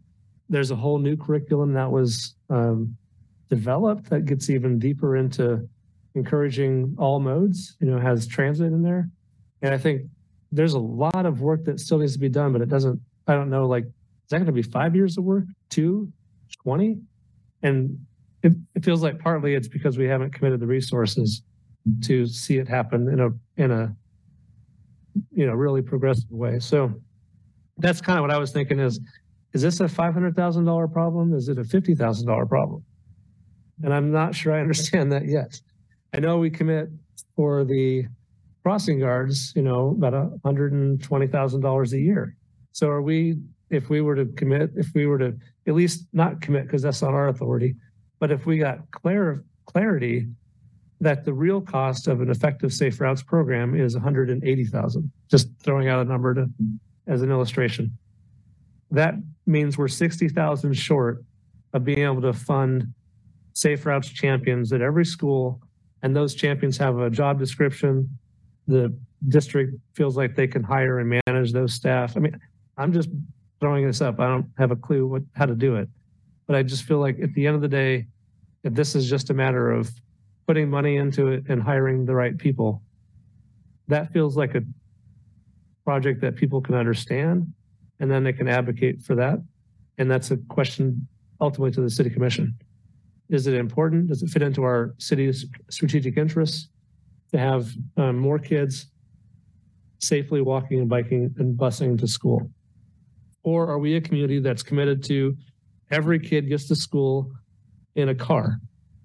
I don't think we are. I mean, kind of we are. You know, I mean, that's what we're doing. But if we really asked ourselves, that would not be our aspiration. So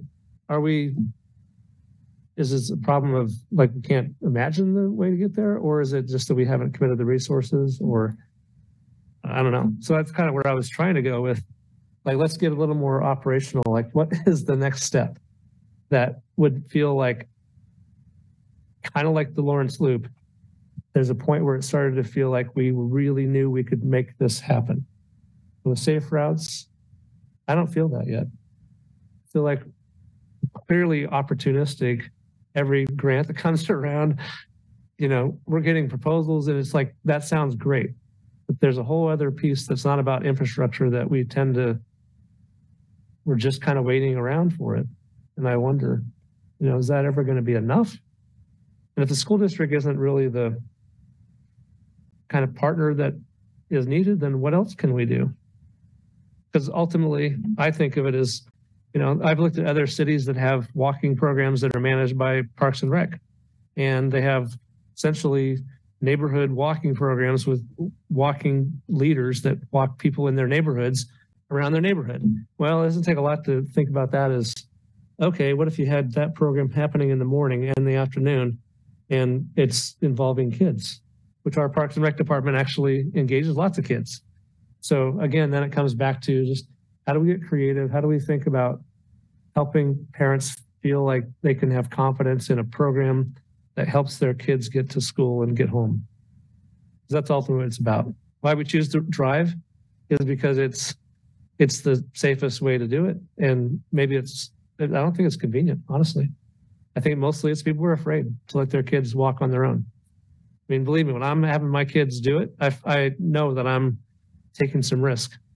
And I'm, you know, now I'm pushing, like, take the bus. I got a text today. I get it every day. Can you pick us up today? It's like, no, go get the bus, the city bus, because we're 2.3 miles, which is too close for the school district to give our, you know, to use the bus. So I'm like, all right, well, it's time for you to learn how to use the public transit, which isn't like New York City level, but it's good enough for you to get around town as a middle schooler, in my mind.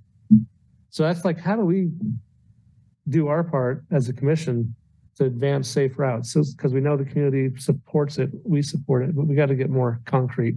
It's kind of my hope. And I don't know where to go, because honestly, the sessions we had, it felt like we were all kind of like disappointed with the school district, and who can blame them right now? They got a lot going on. So, I guess keeping it there is probably a safe bet for now, but it's not enough to just do the work that staff's already going to do. We have to do something else. Like, the commission needs to do something else, because I don't think there's enough resources, honestly, to make this any different than what it currently is. Do you think there's a need for committee here? I mean, I hesitate to always do the committee option, but as I look at the next page, almost everything on there is either done or we're not going to do it this year. So there might be room for it. I mean, yeah, we're hurting for commissioners right now, but I mean, other than the land development code update that I'm on and the climate action plan that Damon's on, I think that's it in terms of current committee involvement. Am I missing something, anybody? Well, there is a committee, for safe routes to school, and it seems like us creating another one would be overstepping. Maybe there might be something that we can do to help support them, but I'm not sure that creating another committee is really the answer. I agree. I mean, if the school's not going to pull their weight, like Charlie was saying, like what, I don't know how else we would support and not do multiple study sessions on this to try to come up with a new idea. I don't know. Is the Safers to School committee housed within the school district or within the city? It's a multi member committee that's all the staff that are involved in the work. And they have a, plan that they're using. I mean, it's certainly legitimate. They're all in. And what we asked for was some assessment of what's missing. Like, do you need a budget? And how far are we in getting the sense that it's 100% what we want? And I think we didn't really get clear answer to some of those questions, especially in regards to what's the school district's ability to do the pieces that they're kind of tasked to do. And I mean, we all watch the news, listen, read the news. I mean, they're obviously, they have a lot of other priorities. So it's kind of like, is maybe the approach we need to take different? I don't know. And our role is pretty limited. Like, we're going to help with any time there's an infrastructure project proposal. It's going to come through here, and we're obviously going to support it. It's the things that are outside of infrastructure that we have even less involvement in. Yet in the public square, like, we have a role to play in championing the effort, I think, and more than just the piece the city has taken so far. Because the city's already done, I mean, really the heavy lifting has been by the city, like all the safe routes grants that they've gotten, the continued investment in school crossing guards. I mean, those things are, kind of like locked in. I was throwing out before we had the study session, like, maybe the school crossing guards aren't the best way to spend 120. Like, who knows? We asked the schools what they would want, but if you can't get the schools engaged to have that conversation, then, and I was doing that mostly to just, kind of prod some discussion. I don't think we want to get rid of the crossing guards, but we might need to do more that does look like hiring more people or putting some money into it. And I don't know what that dollar amount is. Mm-hmm. The thing that's most tangible when you kind of look at their plan is walking school buses. And that's just supervised groups of kids that can walk, to school together, where you're whoever the conductor is, I guess, a trained volunteer adult shows up and they're right outside your door. You let your kid out, they join the group, they have a great time walking to school. Yeah. I mean, ostensibly the school district has a commitment to equity on paper, right? And I think my sense, and I've been following the school closures really closely, is that they're closing Title I schools, and they're not thinking about how very low income students are going to get from Pinckney to Deerfield, or from Broken Arrow, if they live in the Broken Arrow neighborhood, crossing 23rd Street to get to Schwegler or Cordley. And so I think it's a really important issue, particularly for very low income students whose parents aren't driving them to school or can't drive them to school. And so I think our voice on the MMTC, at least speaking in some capacity to the school board about the issue, is important, because it's just, I think it's not even thought of when these school closures come up for discussion, is my sense. Yeah. I'm very passionate about this issue. I appreciate that. I joined this commission because I do it for my kids. I'm taking time away from my family because I believe passionately about this issue, and I want them to have safe options and being able to get around the city on foot or on bike or on the bus. So short of establishing a full committee, I mean, we have at least 2 people on this commission who are passionate about this. I don't think it takes a vote to just allow people to, 2 or 3 to meet offline and just to discuss maybe something specific and see if they can come up with something. Because I feel like that's where we're going. But I don't know if we're necessarily going to get there tonight as to what our steps should be and what the next action items are, what committees, if any, what study sessions need to be taken. So I don't know. How do y'all feel about just maybe putting a pin in this right now and trying to have some of the more passionate people meet offline to try to figure out how we can use our voice and resources to try to get the school district to, I don't know, do more, or just figure out some creative ideas that maybe haven't been thought of, like the walking school bus, for example. I don't know, without overstepping the actual SOTS committee. Well, I mean, Jessica's already pointed out the work they're going to have to do in response to changing the school boundaries. So I think probably there's something on this work plan related to, the supporting that effort. But then I guess I'm thinking you could leave it as generic as it is now, promote safe routes to school. Maybe if you want to be more specific, having a committee would help with that, but I'd rather just leave it pretty wide open. Just knowing that just this discussion here, we think we've all gotten clear that there's work that'll happen this year. We should expect to see that at some point, and that the program needs we need to be champions for it. So, okay. I agree. Jessica, is that reasonable? I think we should probably still strike number 2 because that's done. And then number 3, I think we did this last time, the bicycle friendly community application. I don't know how your turn ended up all the way down here. This doesn't seem like the right line for that, but we can probably strike that as well. Is the bike friendly community application, was that done last year? Is that what you're saying? It's not done every year. Is it coming up, Jessica? I can't remember. We had a study session where we brought you the reports. Yeah, I'm not sure that we're going to continue to apply after our last conversation.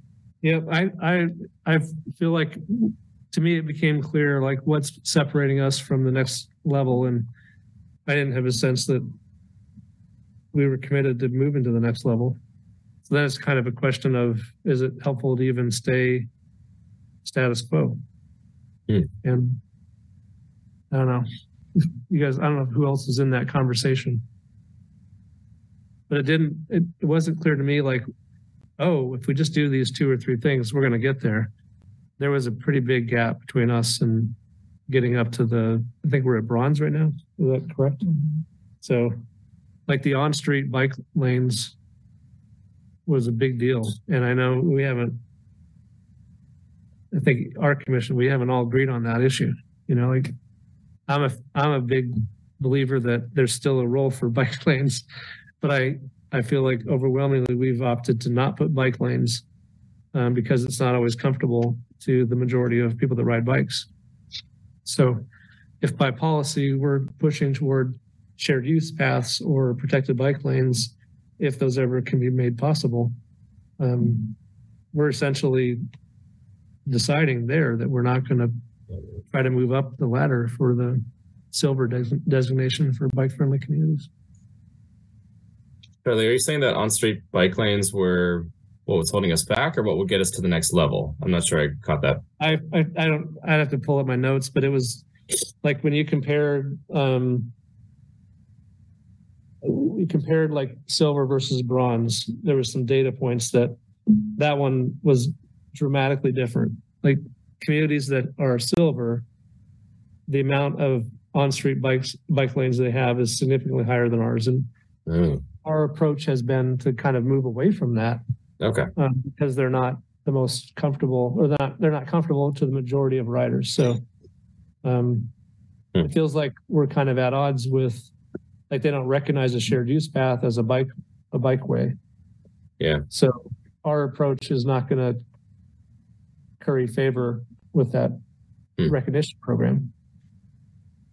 It sounds like it's sort of a corollary to what you're saying, is that perhaps one of our action items should be to kind of review what MMTC's stance is on recommended bike lane geometry, I guess, morphology, what we think the accepted minimum is, because I think you're right. I don't know if we've really come to a consensus on that, and it may not be a bad idea to visit that in a dedicated discussion rather than, as sort of a reactionary thing during a different agenda item.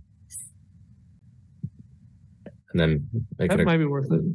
Yeah. I mean, yeah, I guess I feel like we have maybe decided, and I know I'm, not in a majority. So I mean, I could still be swayed either way. I'm not fully sold on it, but I feel like it would merit discussion, especially because we have new members, and I don't think we've ever officially voted on this. And if we did, then that would be a recommendation to incorporate that into the engineering design standards, I think.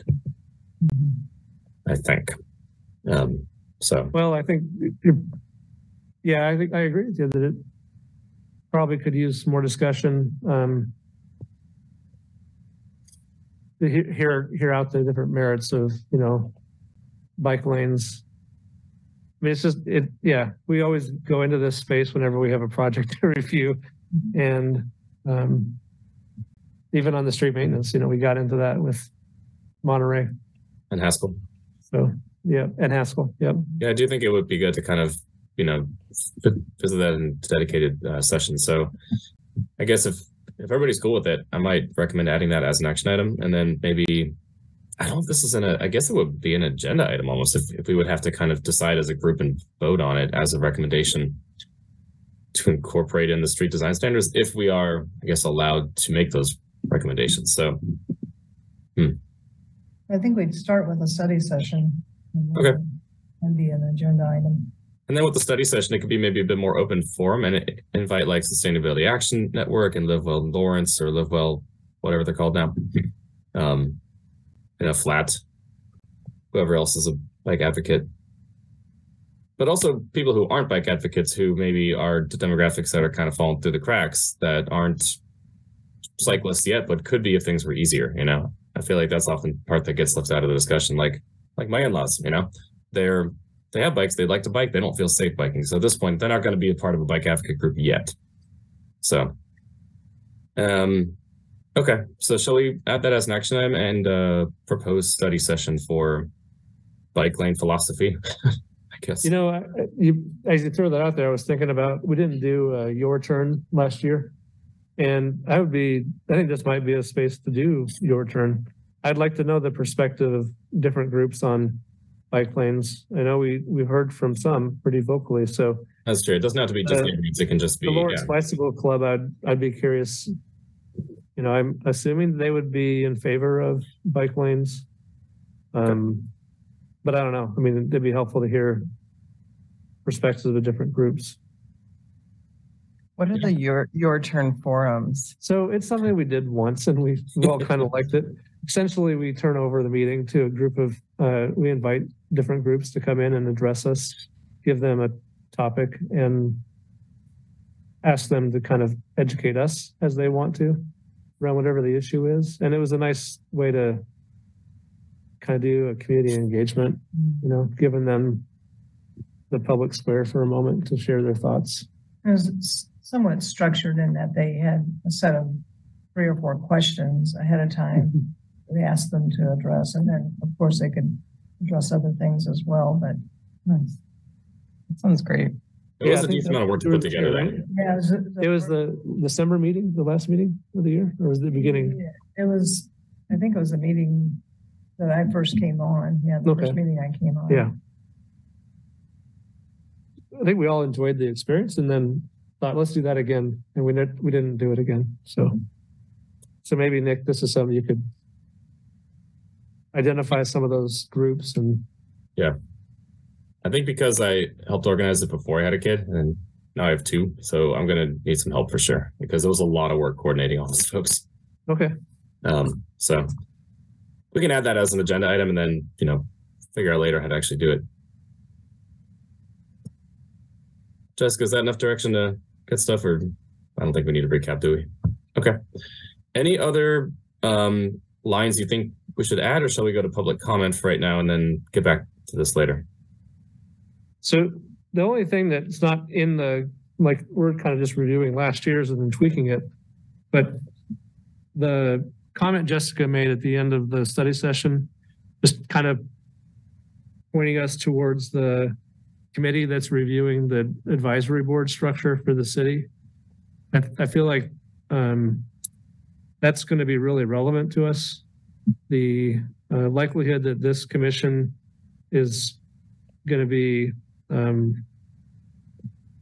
essentially eliminated, and off, there'll be a different sort of committee that'll be created in its place that'll be broader. That seems pretty likely in my mind. And I think, I don't know how exactly we'd put it in here because it might happen faster than we realize, but it seems like we ought to at least have a placeholder for understanding what that could look like for us. I went to one of their meetings. I've listened to or watched online another meeting, and it felt to me from the last meeting they had that there was really no question that the Connected Cities outcome area is the proper place for all things related to MMTC and even the Public Transit Advisory Committee. There was some back and forth around aviation, and so who knows where that'll land. It goes under economic prosperity, or if it gets interconnected city. I can see they just were kind of doing their first stab at putting committees kind of into the right bucket. And then there were some they didn't really feel like fit. I mean, so if you get a chance to watch those videos online, I would encourage you to do that. But honestly, there wasn't a whole lot of debate about the idea that MMTC and PTAC both seem to be related enough. They all fit underneath Connected City. So then if that's the future direction that the city takes for advising around transportation, infrastructure, the whole, bucket of Connected City, then that new committee is going to, have a much more expansive perspective on things they'll be advising on. So, and they might lose some of the, kind of focus that we have on transportation, but that could be good. It could also introduce some concerns. So I don't know what we can do different other than just maybe be ready to respond when the recommendations come out. We've written letters, to the city commission before expressing our perspective on things they've faced. So I really, just my own first reaction to that, the PTAC, MMTC having a lot in common has always made sense to me.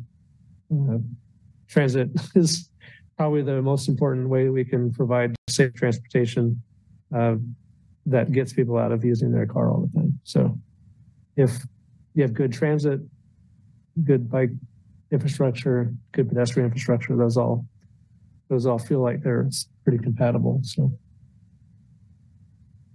yeah, I think what you bring up is really important, and just knowing the timeline for those changes is obviously really, really crucial to understand as well. They're supposed to have I think they were given 4 months, but it's not a super black and white. It was like 4 months or as soon as possible or something like that. So they're expecting, they have a meeting scheduled, I think, on April 19th to finalize their public kind of engagement plan that's coming next. And I think they're shooting for end of May or sometime in June when they'll have something back to the city commission. And their charge was to review at least a couple dozen committees with the hope of identifying 10, at the most 10 committees. So it's clear they're trying to consolidate committees. And there was a lot of discussion about the other ones, not much on the ones that affect us. So I took that as, yeah, they don't think there's a problem with doing that. And our commission was formed essentially in a similar path. And we looked at, I think it was 9 advisory committees on the bike ped issues task force and identified at least 2 that were related enough that they could become part of a larger transportation commission. And that was the Bicycle Advisory Committee and the Traffic Safety Commission. So those two were essentially disbanded. MMTC was created and people had to apply to become part of the MMTC. So I assume, you know, we've seen this happen with our commission, so it'd be something similar to that for whatever the new committees are. Okay. It sounds like then that's not necessarily something that we need to add to the action items, but just something good to keep an eye on. And I guess, you know, I mean, if this is kind of our work plan, I mean, to me, it would be helpful to kind of have a placeholder somewhere. Or not. I mean, we could just, everyone's been told. So I just thought since Jessica brought it up, and if our goal tonight is to flesh out our calendar, then it seems like a relevant thing to expect in the year 2023. So yeah. I think unfortunately, since it's being handed down from above, I don't think there's much we can do to anticipate it. Just kind of, you know, react really. Well, I mean, that reaction might be us saying we support the recommendations of the, whatever their committee is called, the, you know, board and commission structure committee. If we do support it, I think that would be helpful. The city commission would probably appreciate knowing that we look favorably upon the idea if that's what they're going to go. I mean, I'll tip my hand. Like, I would think being part of a connected cities would make, would improve on our role in the city's strategic plan. It'd be broader, it'd be different, but I think it would be an improvement. So I would say we should write a letter of support, but their report's not published. They don't have recommendations yet. So I'm just thinking if that comes out in May or June, maybe we are ready to weigh in on that and write a letter of support.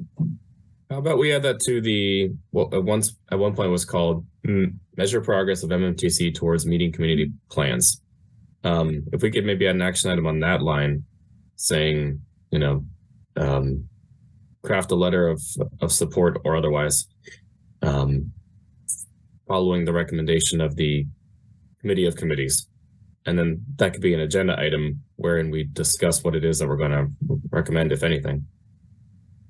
Yeah, I don't know if I want to say a letter of support just yet, but just like that we're going to be attending to it. Review the report.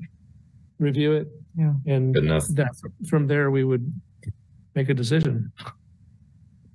Okay. I'm going to turn it over to public comment. I know Michael's been waiting patiently for quite some time. So, Michael, you got 3-ish minutes, and I will probably jump in to cut you off if you go too long. Just fair warning here. Okay, I could take 3 minutes on all the various things you've talked about so far. I mean, different sections. Can you hear me okay? Mm-hmm. Okay. Thank you very much for wanting to do an action item on bikeway design. And I need to clarify for everybody's understanding that Sustainability Action Network isn't absolutely opposed to white stripe bike lanes. What we're concerned with is that they currently are the default design and the default option. And part of that has to do with lack of funding. That's a whole nother aspect. And I pointed this out at the MPO, Jessica can tell you, a couple of weeks ago.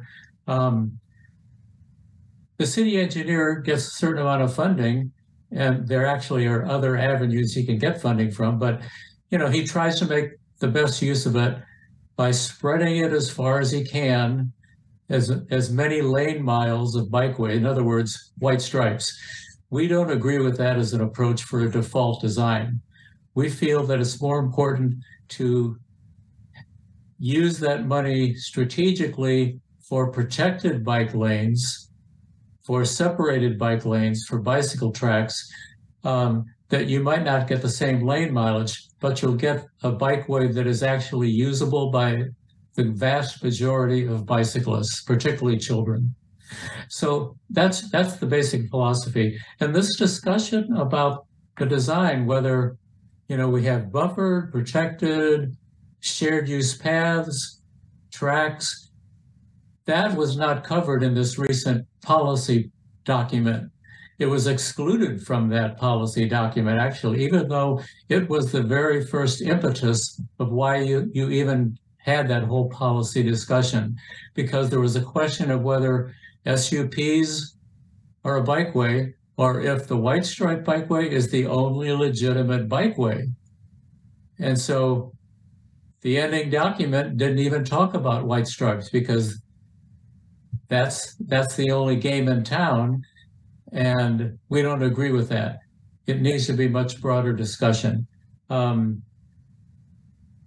Design standards. At the MPO, I also pointed out that page 52 of the Transportation 2050 shows a typical street cross-section, and it's white stripe bike lanes. And I asked if that could be changed, and it's, well, no, because the design standards trump the MPO's policies and plans. So when the city engineer writes the design standards, that's where you have to have your impact. Is there any recourse if he says, well, it's going to be 36 feet, like on page 52 of the Transportation 2050 with the white stripes, and that's the design standard? Who's to say otherwise? Where does that go? Where does that discussion go? So I'm really happy you're going to have this action item on that. Commissioner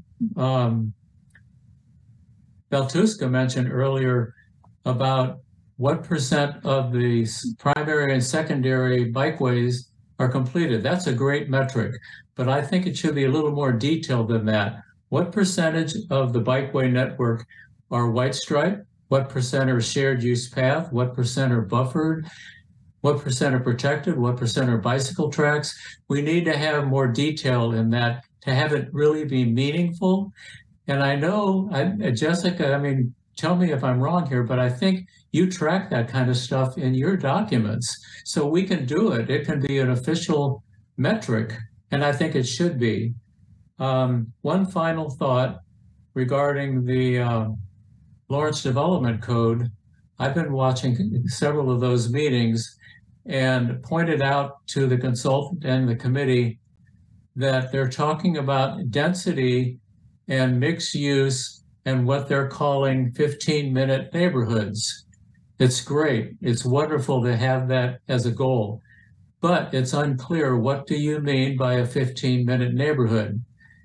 In the common parlance out there on the internet, it's a 15-minute walkable neighborhood. And that's a big difference.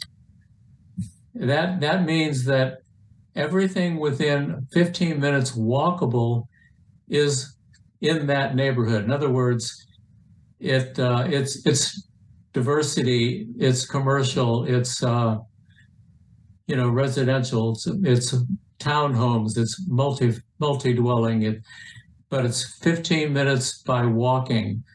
And a walkable neighborhood, a lot of the people on the Lawrence Development Committee, steering committee, then when they think about a walkable neighborhood, they think of, well, it has sidewalks. Yeah, but no, it's not the infrastructure. It's how long it takes to walk somewhere. That's the whole point. And so I think this committee has much more grasp on that detail. And I would find it very unfortunate if you get consolidated with some other group that doesn't understand those kind of details. So anyway, enough said. I appreciate your work, and I'm looking. If you do this action item on bikeway design, it'd be good to do it in the model of what you're looking at, the next agenda item, where you include other groups like Sustainability Action Network, Live Well Lawrence, Lawrence Association of Neighborhoods. Have them be officially part of that discussion too. That'd be great. And I appreciate everything you're doing. Thank you. Thank you, Michael. Okay, I think we're at the point where we need to finish up this work plan draft. Do we need to have a vote and agree on stuff, or just wait until it's drafted? No, I think it'd be recommended that you not do that. You've given us guidance. I've taken notes. I've reflected some changes. We'll follow up on a few things that we've been asked to follow up with and clarify if we can before the next month agenda, and we would post this as an action item on your for final review and consideration on your next month's agenda.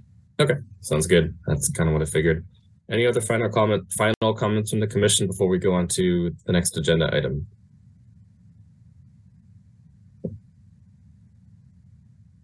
All right, looks like a no. On to agenda item D2. Consider establishing a subcommittee for the bicycle wayfinding plan. Will this technically be a committee? I think we've had this sort of pedantic discussion a while ago. Like, technically we're commissioned, so below it's a committee, but I guess we can call it whatever. Okay, I don't know who's doing this one, so we can take it away. All right, good evening. Thank you, Paul Hornbeck with Lawrence Douglas County MPO. So yeah, this item is pretty straightforward. It is being motivated by the fact that we have funding in the capital improvement plan for wayfinding, planning in 2023 and installation in 2024. When I say we, I speak for MPO and City of Lawrence working together on this for a City of Lawrence project for wayfinding within Lawrence. So we do intend to hire a consultant to do the bulk of the work. The plan at the moment is to use one of our on-call consultants, but that hasn't been totally worked out yet. But we have 3 on-call engineering firms that we can work with. So the impetus for the project is to help guide bicyclists to their destinations along preferred routes. And the project would include sign standards, which include information on signs, placement of signs, and a destination hierarchy. So we would like to have your recommendation or action to set up a subcommittee or whatever you want to call it, but a smaller working group, as well as inviting some stakeholders that we've identified, and those stakeholders being Explore Lawrence, KU, Lawrence Bicycle Club, Live Well Douglas County, and Sustainability Action Network. So I guess with that, happy to answer any questions, and we're again just looking for you to appoint a couple members perhaps to serve on this group and direction on the stakeholder participation. Thank you. Okay, so if I'm hearing correctly, it sounds like when earlier we were discussing, we never quite worked out the idea of having a subcommittee composed of some MTC members and some non-MTC members. It sounds like this is the answer. This is basically that structure, which is pretty cool. So let's see. So at this point, I guess I'll open it up to the commission for discussion. Any thoughts so far on what's being proposed? I just have a question first. Can we get more information about the staff that will be involved? Is it just MSO staff, or would there be staff from Transit and Parking, Parks and Rec, any other groups? Yeah, so it would be kind of, I think the planning side of it would be managed by us at the MPO, between Jessica and myself, working in partnership with MSO. I believe Dave Cronin will be the lead person on that side. And then as far as inviting transit and others, I think we're open to hearing what stakeholders you would want to involve, and certainly can include them if that's a desire. Yeah, I mean, it's really clear the city's done a lot of work on brand and identity. So they're going to have a role from the city manager's office perspective in some of this engagement. Oftentimes we do that at a staff level before we would bring things to stakeholders. But is there someone you want to make sure that we particularly include? Like Paul said, we can. It seems like Parks and Rec's name is all over this thing. I mean, if a lot of the wayfinding signs are going to be on trails that they have to maintain, it seems like they would have to be involved from pretty early on. They've already been in email communications with us. Cool. That's what I figured. I just didn't see the name on the list. At least I don't think I did. Yes, so I only really listed more external stakeholders. So we do have a list going of more of our internal partners with, transit, parks and rec, all of those folks as well. Okay. Sounds like you mostly have it covered, at least in my opinion. Any other comments from the commission? Yeah, Paul, what's the timeline for this in terms of the work that would be involved? Sorry, can you repeat what? What's the timeline for the project and the kind of the scope in terms of what the time that people would be involved with on the steering committee? Sure. Yeah. So we would like to complete the planning side of things in 2023. I think we're anticipating 2 to 3 kind of working meetings. Yeah. Okay. Are we thinking that maybe 2 MMTC commissioners are sufficient? It seems like that's kind of our standard approach, And in this case, I don't even know if we really need like a regular and an alternate. We can just probably have 2, and whoever can show up can show up. Does that seem like a reasonable bet to everybody? Yeah, I think having 2 is a good idea. Yeah. I guess I was assuming that's what we're being asked. Yeah, I think that's sort of implied. I think it says officially like a few members, and 2 is usually what we go with. So, Can I ask one more question? Yeah, sure. I'm just curious. KU is on the list, and I'm just curious about Haskell Indian Nations University. If it's reasonable to consider including them on this. I don't know who. I have no idea like who would be there to represent them, but that was one of the things that just kind of jumped at me when I first reviewed this before our meeting.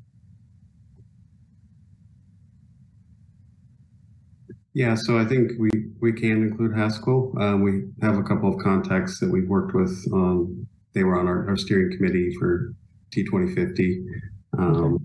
I think KU was more of a focus, just the number of destinations at KU in a larger geographic area, but certainly opened that to Haskell as well.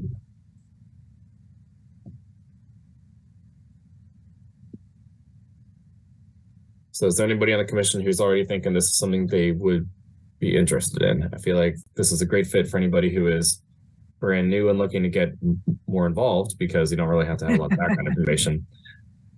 Don't worry, Hillary, you're not the only one. There's another guy, Ryan, who is not here tonight, who I don't think we're going to be volunteering him just because, who knows if he's into this particular thing or not.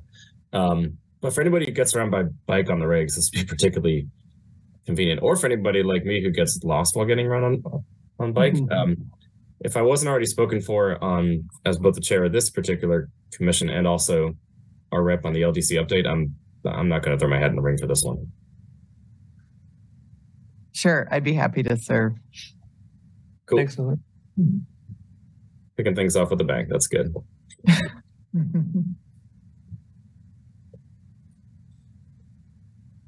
So just opening the floor for anybody else who might be interested. Charlie, I have a feeling that you're going to be focusing most likely on things like safe routes to school and or equity stuff. So depending on how that ramps up, if you want to join, I won't say no to it, but I'm not going to pick on you because I think you're going to get involved pretty soon. I'd be open. I guess it does help knowing I understood, right? It's only going to be a few meetings. Is that? Yeah, 2 to 3. That's correct. Yeah, probably 2 to 3. Yeah. I'm just a little shy of getting too committed to different things right now, but. Well, you were on the committee to make the education and encouragement for the NTMP, right? So perhaps this is kind of similar, signage for, Yeah, I kind of, in my notes, I wrote school district as another, I didn't throw it out there. I immediately thought of it and I thought, yeah, probably. Be sensitive to their. Yeah. Just how much they have going on. Yeah. But it would sure be nice to have wayfinding for kids trying to get to schools. Just saying. David, I know that happen whether they're on the committee or not, but Yeah. Having their input would be good. So, Damon, I know you're wrapped up with the Climate Action Plan Committee. I don't know how big of a time slug that is, but as I know you get around by bike quite often too. I know all the nooks and crannies of this town. Just a recommendation. Yeah, but I'd be willing also. So yeah, I mean, I can think of a good reason for honestly anybody on here. So, I'll do it. Pat, are you interested? I'll do it. Pat'll do it. I'll do it. That's good. Yeah, because you're an avid cyclist as well, so that'll help. Okay. We want public comment on this one. We want to get some public comment. Yeah, that's right. Probably should. Any public comment on this particular Michael Alman? I don't know if you meant to raise your hand or if that's just a normal reaction. No, I love it. Go for it. Okay. Any other comments from people online or in the room? We don't have anyone in the room. Okay. It doesn't look like we got anyone online. Unless William Steele, I see you. Yeah. Can everybody hear me? Yeah. Yeah. I just had a question. Can somebody just give me a little bit of a history lesson about where we are with signage? What's been done in the past, and what are you looking to do in the future with signage? I wanted to start there first because I wasn't really clear about that. I think just as a note, as a rule, we typically don't directly answer questions, but this seems like a pretty reasonable one to go over. So, Paul, would you be able to go over the history of that, or? I think I may have to take that one. I don't know if Paul's been here long enough to know. We'll do for that. A few decades ago, I think as part of bikeway planning, the community had installed a bunch of bike route signs, and those were typically done on parallel streets to arterials. They were typically lower volume corridors, and then those signs remained. Since then, probably not a lot has been done in terms of signage. There wasn't a grant-funded effort to install signs, a few directional and wayfinding signs just to make connections on the Lawrence Loop, and a few mileage marker signs. When the community did the Bicycle Boulevard project on 21st Street, there were signs included as part of that package, but those did not make it to the final implementation and because of cost to the project. And so that's kind of where we are with bicycle wayfinding, is the need to go back and identify community desired destinations, for a systematic approach to what the goal is going to be around wayfinding in relationship to the bikeway network and destinations in town. And so this planning process would do that as the phase 1 of the CIP project with implementation funding for next year. I see. Okay, that helps a lot. Now, is the idea to both sort of be retroactive in terms of like adding signing that needs to be in place now that maybe wasn't put in place years ago and should have been, or is the idea to basically just offer specific recommendations to the let's say the city engineer on what we should do with signing for any kind of future bikeways that we add to this on the city roads? Yeah, so if that makes sense. I'm going to, Nick, go ahead and answer this one because it's similar in nature, if that's okay. Okay. I think the plan is to look at a system level implementation plan, whether the facility exists already or if future it exists, to come up with, to decide what the standards would be to install when the facility is constructed. So that for future, but I think also then the implementation immediately would be to the existing system. So which components of the existing system can be navigated to or from. Mm-hmm. And so, Paul, your group's going to look at what those standards would be, right? And with your consultant that you guys are going to work with, right? Correct. Yeah. Okay. All right. Thank you. That's all I had. All right. Any other public comment online or in the room? Sounds like no. So I guess at this point, let's get a motion to nominate. Well, do we need to actually establish it or just nominate the people to it? Both, because I think in this sense, this is a smaller work group for a smaller project. We're just envisioning some work groups in terms of a place that we can collect community feedback. Okay, sounds good. Anybody want to try for a motion, or do you want to watch me flip through this? Go for it, Nick. I don't even know why I asked. I would motion that the MMTC establish the. That's right. All right. We establish the subcommittee for bicycle wayfinding plan and nominate Commissioners Carter and Collette to be the MMTC representatives. And there's a second part. Do you want to make that a separate motion or all Is there? direct staff to invite stakeholder participation? Oh, yeah. And also, thank you, direct staff to invite stakeholder participation based off of the proposed entities in the agenda item. I don't think we had any changes, did we? Haskell Indian Nations University. All right, I'm going to start from scratch. Is there anything else I need to keep in mind before I start this over again? I think that's probably it. Okay.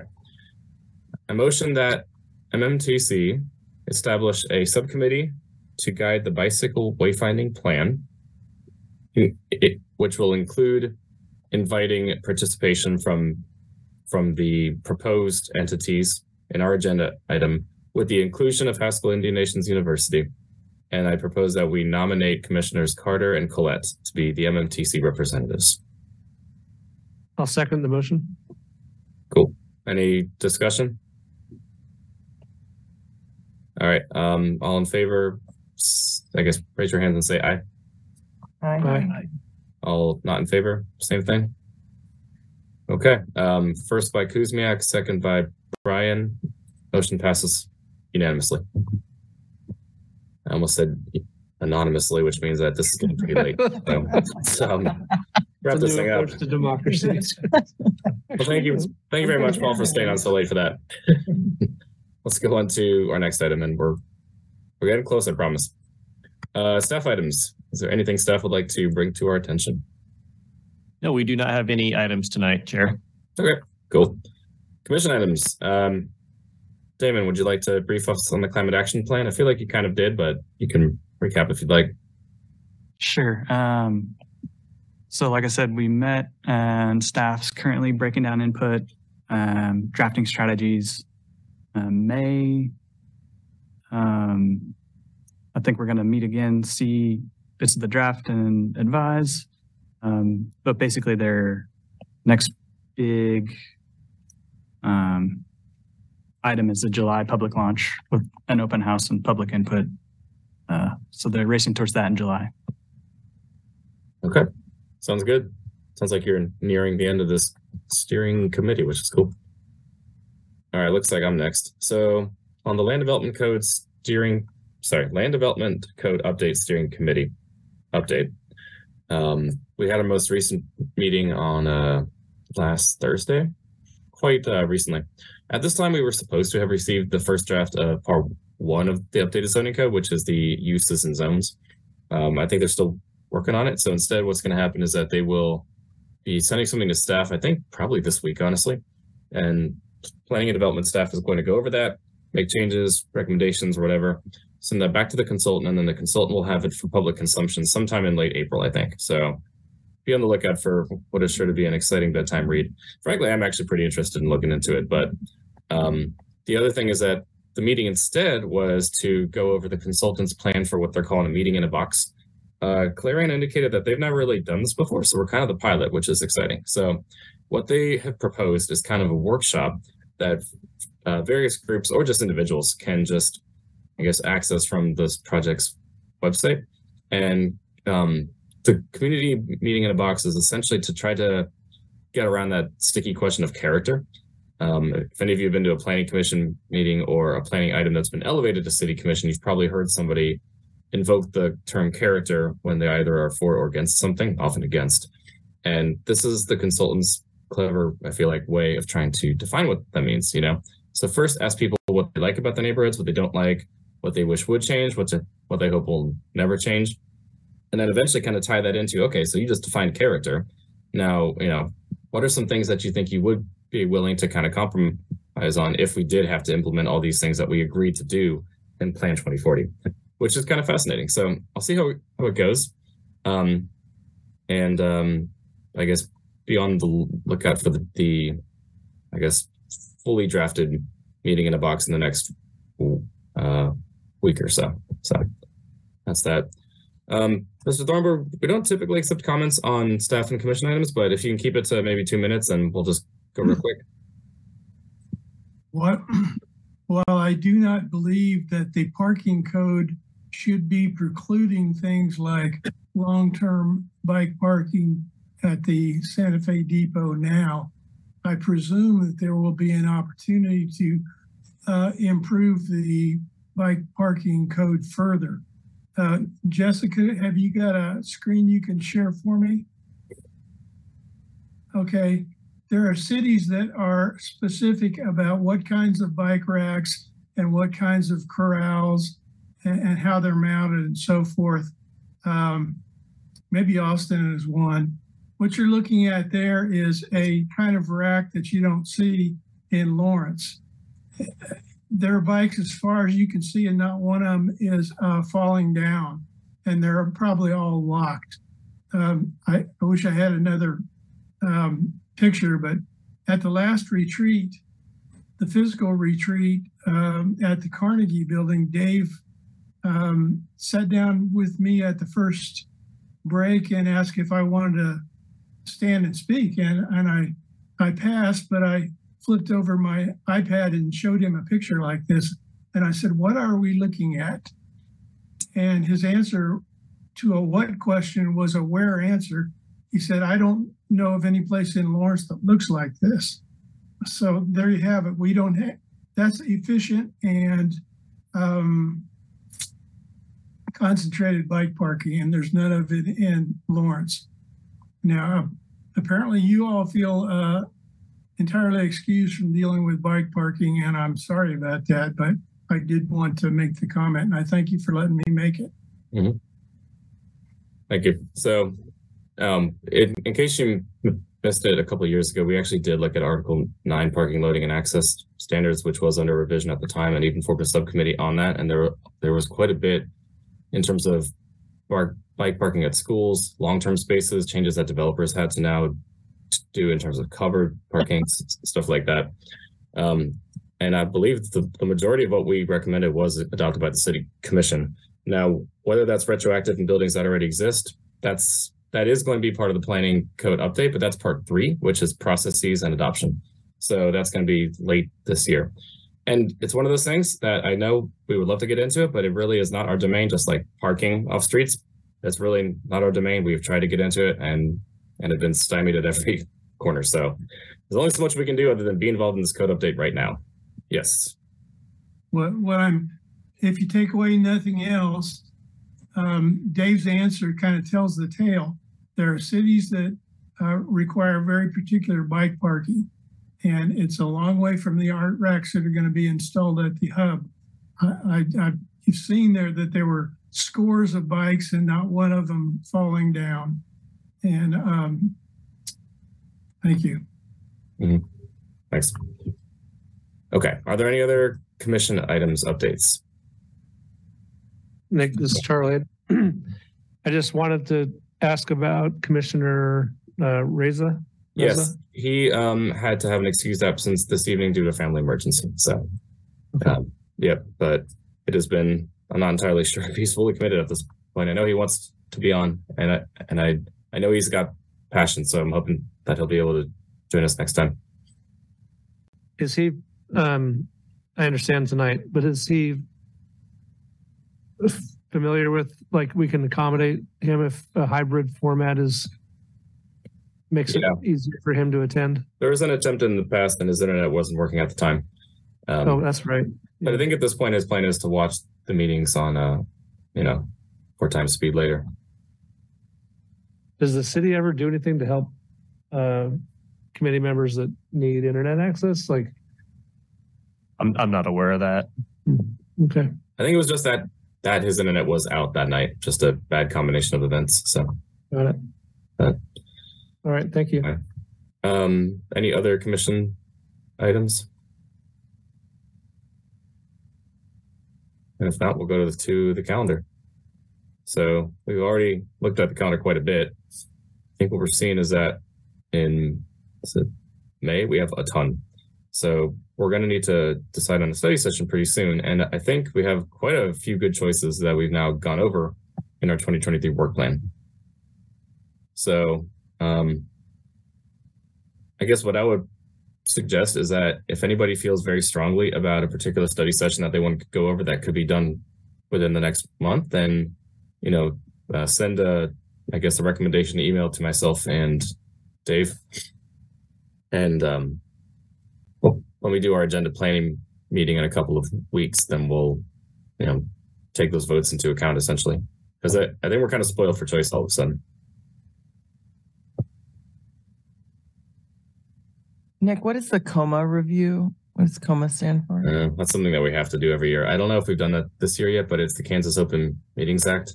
And it's a riveting presentation that has to be given to all public committees, commissions, boards, whatever. Just, I'll give you the Cliff Notes version. If you ever get an email that includes everybody on it, don't reply all. And that's like 99% of what you need to know of that.